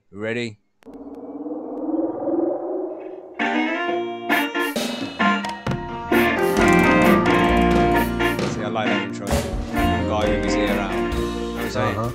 So Zombie Nation usually runs this section, but he isn't here. But don't worry, because I've got a track backed up just in case. So, and this one's going to be difficult. Did anybody get any ideas last week? We had somebody who was really close on the forum, but Zien wanted more of a precise answer. So, how precise of an answer did he really want? I mean, the guy got really close, man. Did he not give the game, or did he want like the specific power up or kill shot? Or let's drop last week's sound on, so we even know what we're on about. There we go. Now, as you can tell, that's some kind of a Atari game. Anybody guess? Anybody guess in the chat right now? Spartan, do you know what it is? Say anything? I got no idea. I got no idea. That's the startup sound for a Defender. Someone did say Defender, but they didn't say startup sound. Defender / Stargate, and he was like, you have to be more in depth than that. He's like, he's a savage. It's a savage. Yeah, I think the answer came back was, okay, my first answer is Defender, second is Stargate. So it's the same exact answer, isn't it? Yeah, it was close, man. That was last week's. Which is too late for that one, bro. But we've got this week's. Are we ready? So this week, we've got a new sound for what the fuck was that? And head over to the forum, percysgrowroom.com, and you'll see a section for High on Homegrown, and you can drop any answers in there. Are you ready? Here is this week's what the fuck was that?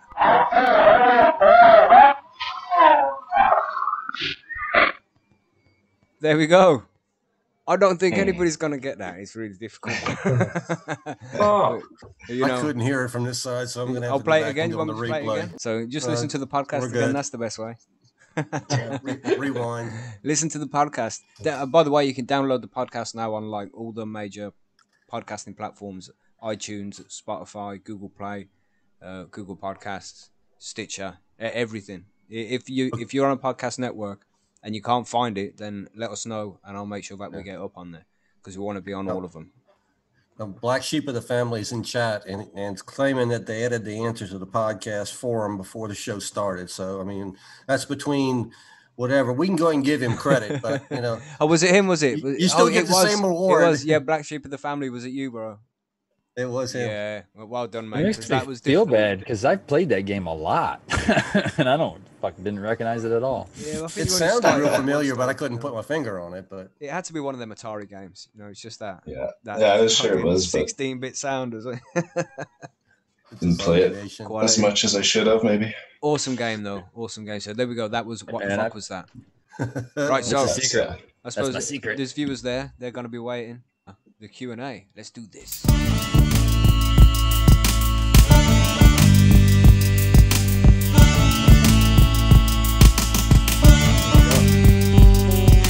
Right, so we've got a couple of questions that were put up in the forum as well, right? I've forgotten what they are. Monkey, would you mind going to the forum and checking? I don't want to use up any bandwidth unnecessarily and cause lag.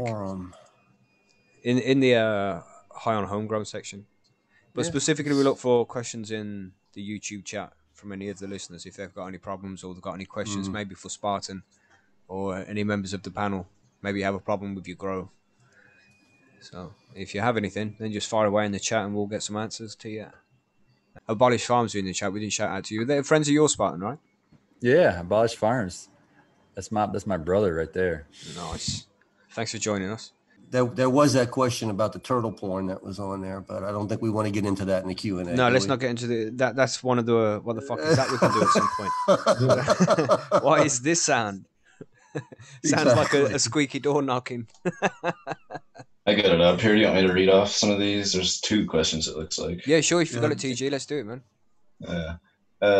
For Spartan, this is from Ali. She just left a couple minutes ago, but she says, what do you think caused the U.S. to finally legalize? What was the tipping point for that to happen? And do you see it continuing on that trend, spreading to more states, or is there a chance of legalization being rescinded? I think that the second part, I think it's just the cat's out of the bag. The genie's out of the bottle. There's no really putting it back in now. But I don't think I have a popular view on why it initially started legalization, because I believe that it wasn't so much that it was all the people pushing for it as much as I would love to believe that it was. I think it was more the beginning of the state level, like revolt. That's kind of being more dramatic than the word I'm trying to think of. I just can't think of the word, but the state kind of trying to say pushback almost. Pushback against the federal government. They were using it as using it as a battleground to fight against the federal government, because they knew they would have the popular, they would have the populace behind them. They would have the people behind them. So they didn't have to worry about, I'm talking about, like, I think originally everybody thinks it's California, but I think the first state was Alaska. And they kind of have always traditionally told the federal government, fuck you. You're not even barely connected to us. We're going to do our own thing. So they legalized, and then it was California after that. And they have ever since been, and before that, pushed against federal government. They've always been known as the more liberal leaning. Colorado too, eh? Was in there? In Colorado, the same thing, the ski culture. And that's where all the, the social elite would hang out. So more liberal usually, less conservative. And so they pushed back against the federal government. It was their way of, like, basically F you to the government, which, hey, I'm for it. And most people are. So I see more of that happening, especially when you have a leader that's really, he concentrates on pulling people and pushing people against each other rather than working together, it seems like. So let's not get too political now. Yeah, I'm just saying, it just gives the opposition, more push.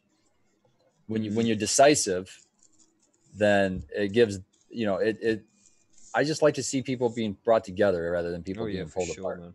Absolutely, man. So I'm on the same page. Yes. I mean, like we talked about before, that the cannabis community is more about coming together anyway. I don't care who tries to rip us apart. We're not going to do that. Right. We're not going to feed that machine. Yeah. So then I think that was the original motivation. But then when they started making headway and we're like, oh shit, we can actually do this. Then as always in the United States, capitalists, it turns to money and taxes. Yeah. and so once they got a taste of that, that's And then the state next to him looks down and says, oh, they're making a lot of money and our citizens are just driving across the border and giving them more money. We better do something.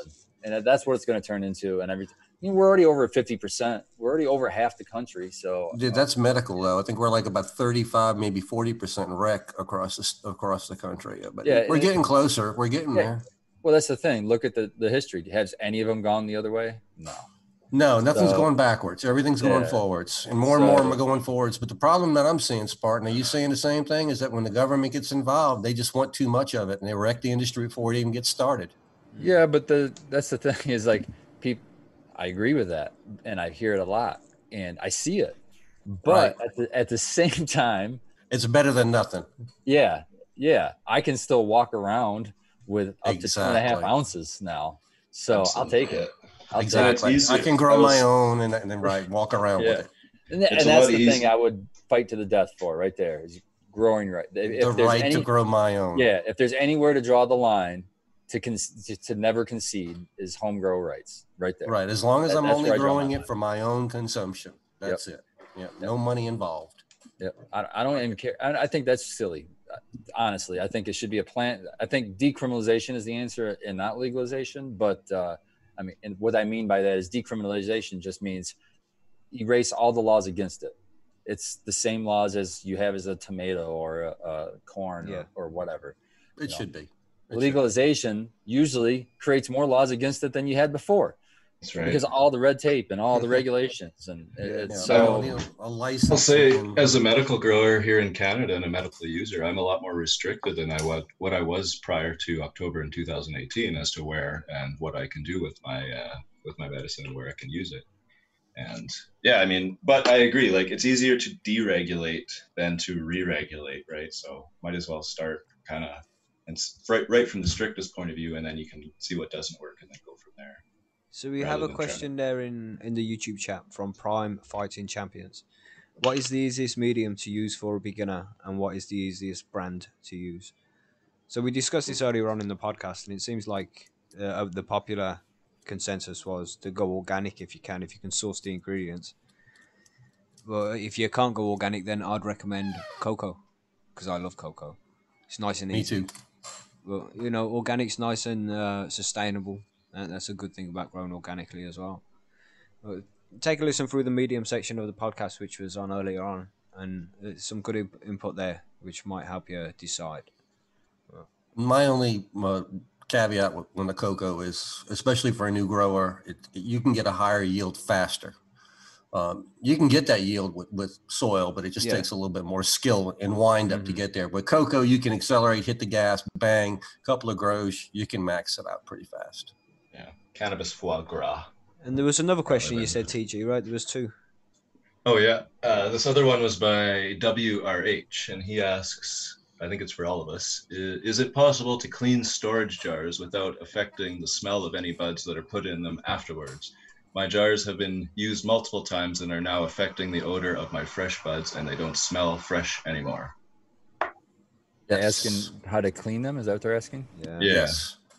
I just I replaced the lid completely because that rubber gasket in the lid is where a lot of the smell gets stuck, and I just run them through the dishwasher on a hot cycle with new caps, and you're good. You're brand new. So what I like to do is, hopefully you're storing in glass. I didn't catch that part. Is it glass? Oh yeah. He says storage jars. It doesn't say glass or otherwise, but I assume they're glass. Yeah, assume glass. Hopefully.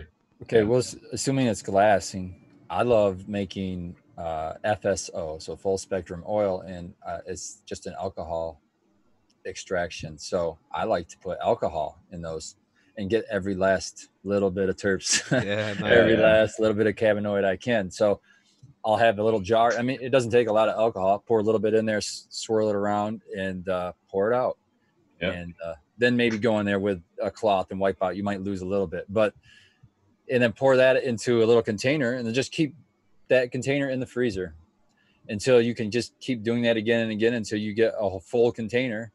Take that one container, and long story short, boil that off, and now you have full spectrum oil.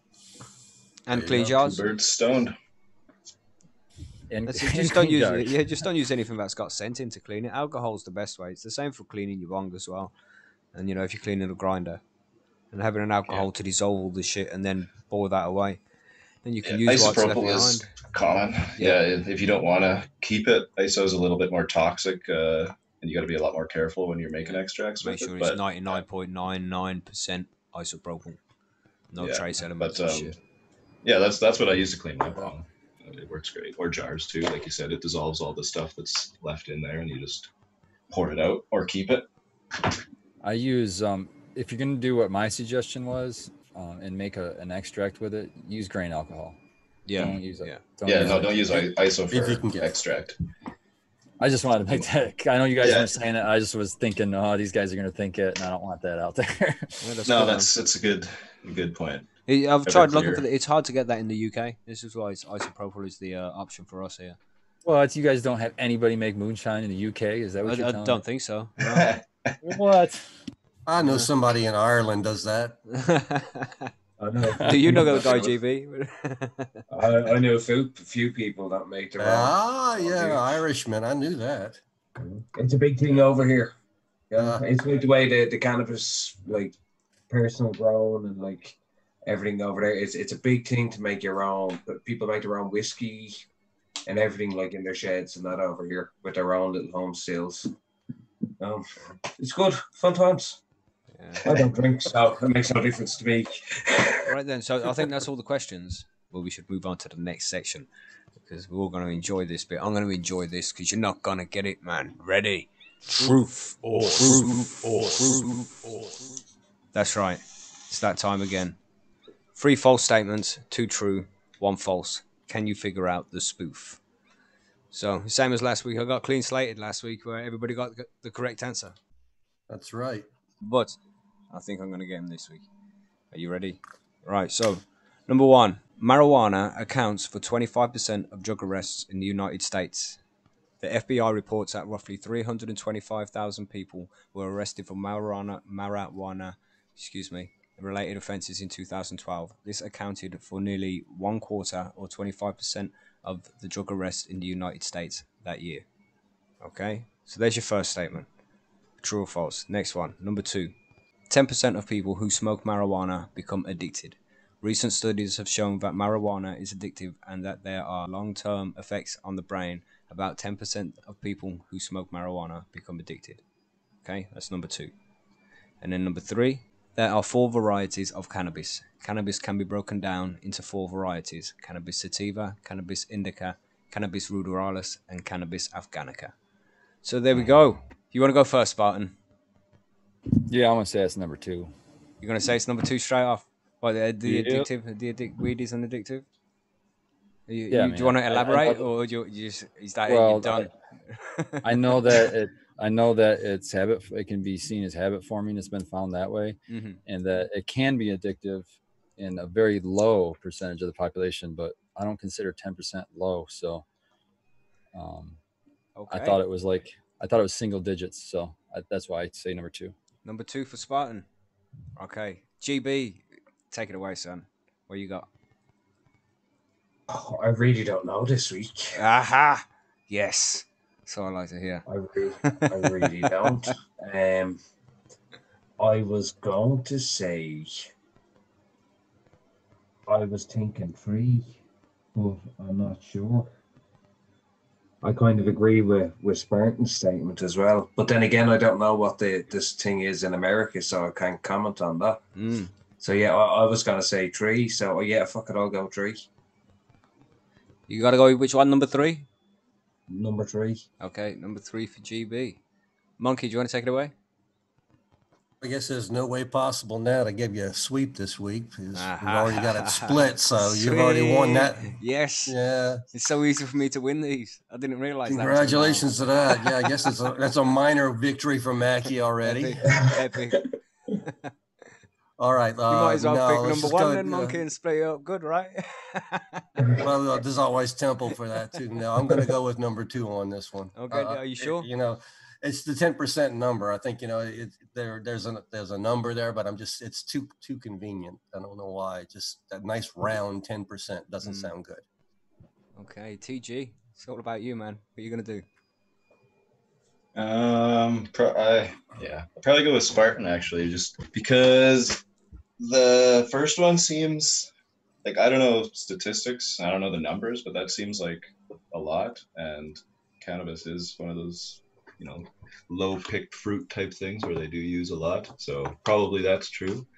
And the third one is, it's some of the new papers and stuff are getting into the botanical classifications of that. So I'm not sure that's been really nailed down to say that it's false or true. Because I'm not too well versed in that either. But the second one, I think that's false. I did forget to mention.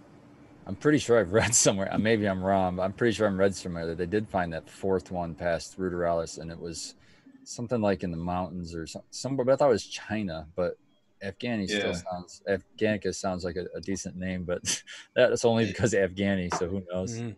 It sounds plausible.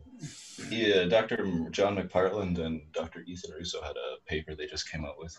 I think it gets into that specific topic. So if anybody's interested, they should Google those guys and then check that out. But I think it's 2. And number 2 for TG. Okay, anybody in the chat there want to have their guess? Or you want to wait until I give all the answers and then you're going to be like, I was going to say that one. Crime Fighting says 2. I didn't see anything else. They're going to wait. They're going to wait to hear the answer and say, that's what I was thinking. I should get like a 30-second countdown here for the chat. 2. Number 2 for Prime Fighter Champions. All right, then. Are we ready? The spoof is number 1. Yes, that's right. The other 2 are correct, apparently, according to the studies that they've done.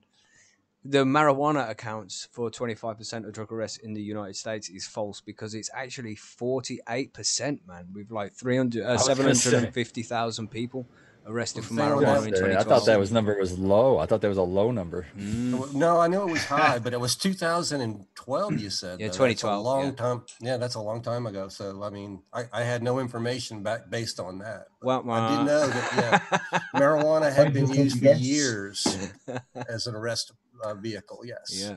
So 48%, man, that's fucking crazy. I'm surprised that 10% of the population can be fucking addicted to. Yeah, I thought this one would throw you all off because a lot of people don't consider cannabis to be addictive at all. But apparently 10% the definition of addiction. Yeah, I'd like to see more on the study and see what the actual traits of addiction was. So this was what I heard on the matter was addiction is loosely defined as like if you quit the substance, you have withdrawals, physical withdrawals. That doesn't happen with cannabis. So I don't know. I'd like to see this study and actually see what the hell they did to do their test, because all the studies I've seen before it have said differently. So it's weird. The definition of addiction is important too. Like, cannabis addiction to me is, and I've heard this as an official definition by a few different people, that it's if it's detrimental to the user, and for most people cannabis isn't detrimental, unless you're spending money that you shouldn't be on it and that kind of thing. But for most people that doesn't happen, I don't think so by your definition in Temple, we would say that food would be addictive as well then. You see, because we're going to intake it on a regular basis, and we have to have it, we want it, we don't have it. I think it is addictive for certain people, in fairness. I think it is addictive, man. I am addicted to cannabis. Like, willingly, but I know if I don't smoke tomorrow, I'm going to be in such a bad mood. My appetite will be off. I won't be able to sleep. I don't sleep anyway, but I won't be able to sleep. There'll be loads of problems for like 3 days coming after not smoking. And it's always very cranky. Very cranky. Very, Yeah. That's a tough one. So I wonder if that happens to 10% of people who smoke. And I wonder if this study went out to just people who smoke. Maybe that's what it is. Not people who just smoke on the odd occasion, but actual stoners who smoke every day. And maybe 10% of them do say the same as what I say, where like, fuck me, if I stop smoking, I'll suffer. That's a great point. Yeah, that's a great point. Is like, if you're using cannabis medicinally, you take away somebody's medicine, they're going to tell you they're addicted to that medicine because they're using Makes you feel better. Yeah. So with like most studies, it's open ended and it can be taken. That's either crazy. Way. It's just the studies done in weed are always a little bit dodgy. But anyway, number 3, there are 4 varieties of cannabis. According to the Cannabis Encyclopedia from Jorge Cervantes, in the early section of that, he does explain that some scientists do break cannabis down into 4 sections: cannabis sativa, cannabis indica, cannabis ruderalis, and cannabis afghanica. For obviously strains that came from Afghanistan. I've heard them all. There's so much convolution with the naming. There's the 5 different chemotypes too that people get into. But yeah, I'm not a botanist, so yeah, same. I just thought it would be an interesting one because I read that in the book. I thought, that's a good enough source. So I'll throw that one up there. So number 1 was in fact the spoof. Look at that, 48%. Be careful out there, weed smokers. In 2012, I'm speaking back in time to you guys. That's right, 2012. So there we go, man. Truthful spoof. Well done, everybody. I think I got you all right. I got you. Oh, you did. Oh, yeah. Panel 1, Percy 1. It's revenge. There we go. Let's see what happens next week. Come on. Somehow I just don't feel bad about that, though. Mac even tried to spoon feed it to you and told you, you might as well pick one. He really did. Come on, monkey, just do it. That was like one of them Darren Brown tricks, you know. You got to hang around. You don't really want to hang around Mackie long enough. You learn. Sometimes Mackie doesn't really mean what Mackie says. Okay, then let's move on to the last section. The Stoner quote of the week. You see Shakespeare there with his reefer. Nice. What you got for us this week, TG? Well, I don't actually know who said this because it's just on a meme. I'm sure everybody's seen the meme floating around the web. The Free Will and Franklin says, and he says, dope will get you through times of no money better than money will get you through the times of no dope. Yeah, I've seen that. It's quality, man. Definitely. Yeah, very true, especially in these Corona times. Maybe getting laid off and all that, but as long as you got your tent, at least you got your plants. So amazing time for growers is all I have to say. It's an amazing time. You got your seeds, you're happy. Yeah, for you guys, it's still restricted, man, and for you as well, Monkey. It's still and GB as well. You guys are living in a different world over there where you're allowed to do it. It must be so free, so nice. It's easy to take for granted. We were not only that, we were essential. We're deemed essential workers. No way. That's a massive change, isn't it? You know, from 10 years ago. Yeah, you see, technically, Spartan and I are we share a country in two completely different law sets.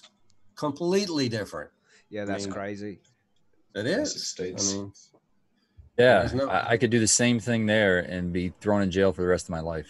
Absolutely, man. And do it here and be deemed essential. That not only is it not illegal, it's essential. Like, come on. If I turn on this camera, I'll have a sheriff's officer knocking at my door. You know, it's one of those things. It's crazy, but hey, welcome to the new world. We'll all get there eventually. That's it. Nice quote, TG, man. I've seen that before, and I'm like, yeah, that makes perfect fucking sense. You know, weed always helps, man. Money don't. That's one of my favorites for sure. I love weed. Shout out to everybody who loves weed. Really. Right, so the outro, Spartan, man. It's been a pleasure. Long time. I'm honored that I was a guest before Danny Danko. Wow. So I only have Jordan River above me. Damn. Awesome. Very, very honored. Yeah, next time, it's always a pleasure, man. And you're a big name, man. You know, and you're just humble with that. You just don't think you are. You know, you're highly respected in the grow community. Absolutely, brother. Absolutely. With that, I got a jet though, guys. I want to get on that other show, and I had to pee so bad. Sweet. later, right, brother. Thanks for joining us, Spartan. We'll catch you later, man. Hey, Baron, have a good night. I'm waving here, but you can't see that I'm waving. But you know, I'm waving. See you later, man. Later, Gromy. Legend. It's a good guy, man. I like Spartan. Full of knowledge, and you know, he just loves growing. It's his life. It's everything. Yeah. Nice to talk to passionate growers about passionate growing. So if you're new and you haven't seen Percy's Grow Room before, that's the forum which High on Homegrown comes from. That's where the panel's from. You can come over and check us out. Just sign up. The link is in the description. Should be. I think I'll put it there. If I don't, I'll put it there after the episode. So it will be there. Thanks for joining us. Everybody, say goodbye. We'll go find out what Zombie Nation is now. Yeah, don't forget to hit that like button and subscribe as well. We'll be back again next week, 10 o'clock, same time. Sweet. Good night, guys. Stay safe. Good night, guys. Good night. Later.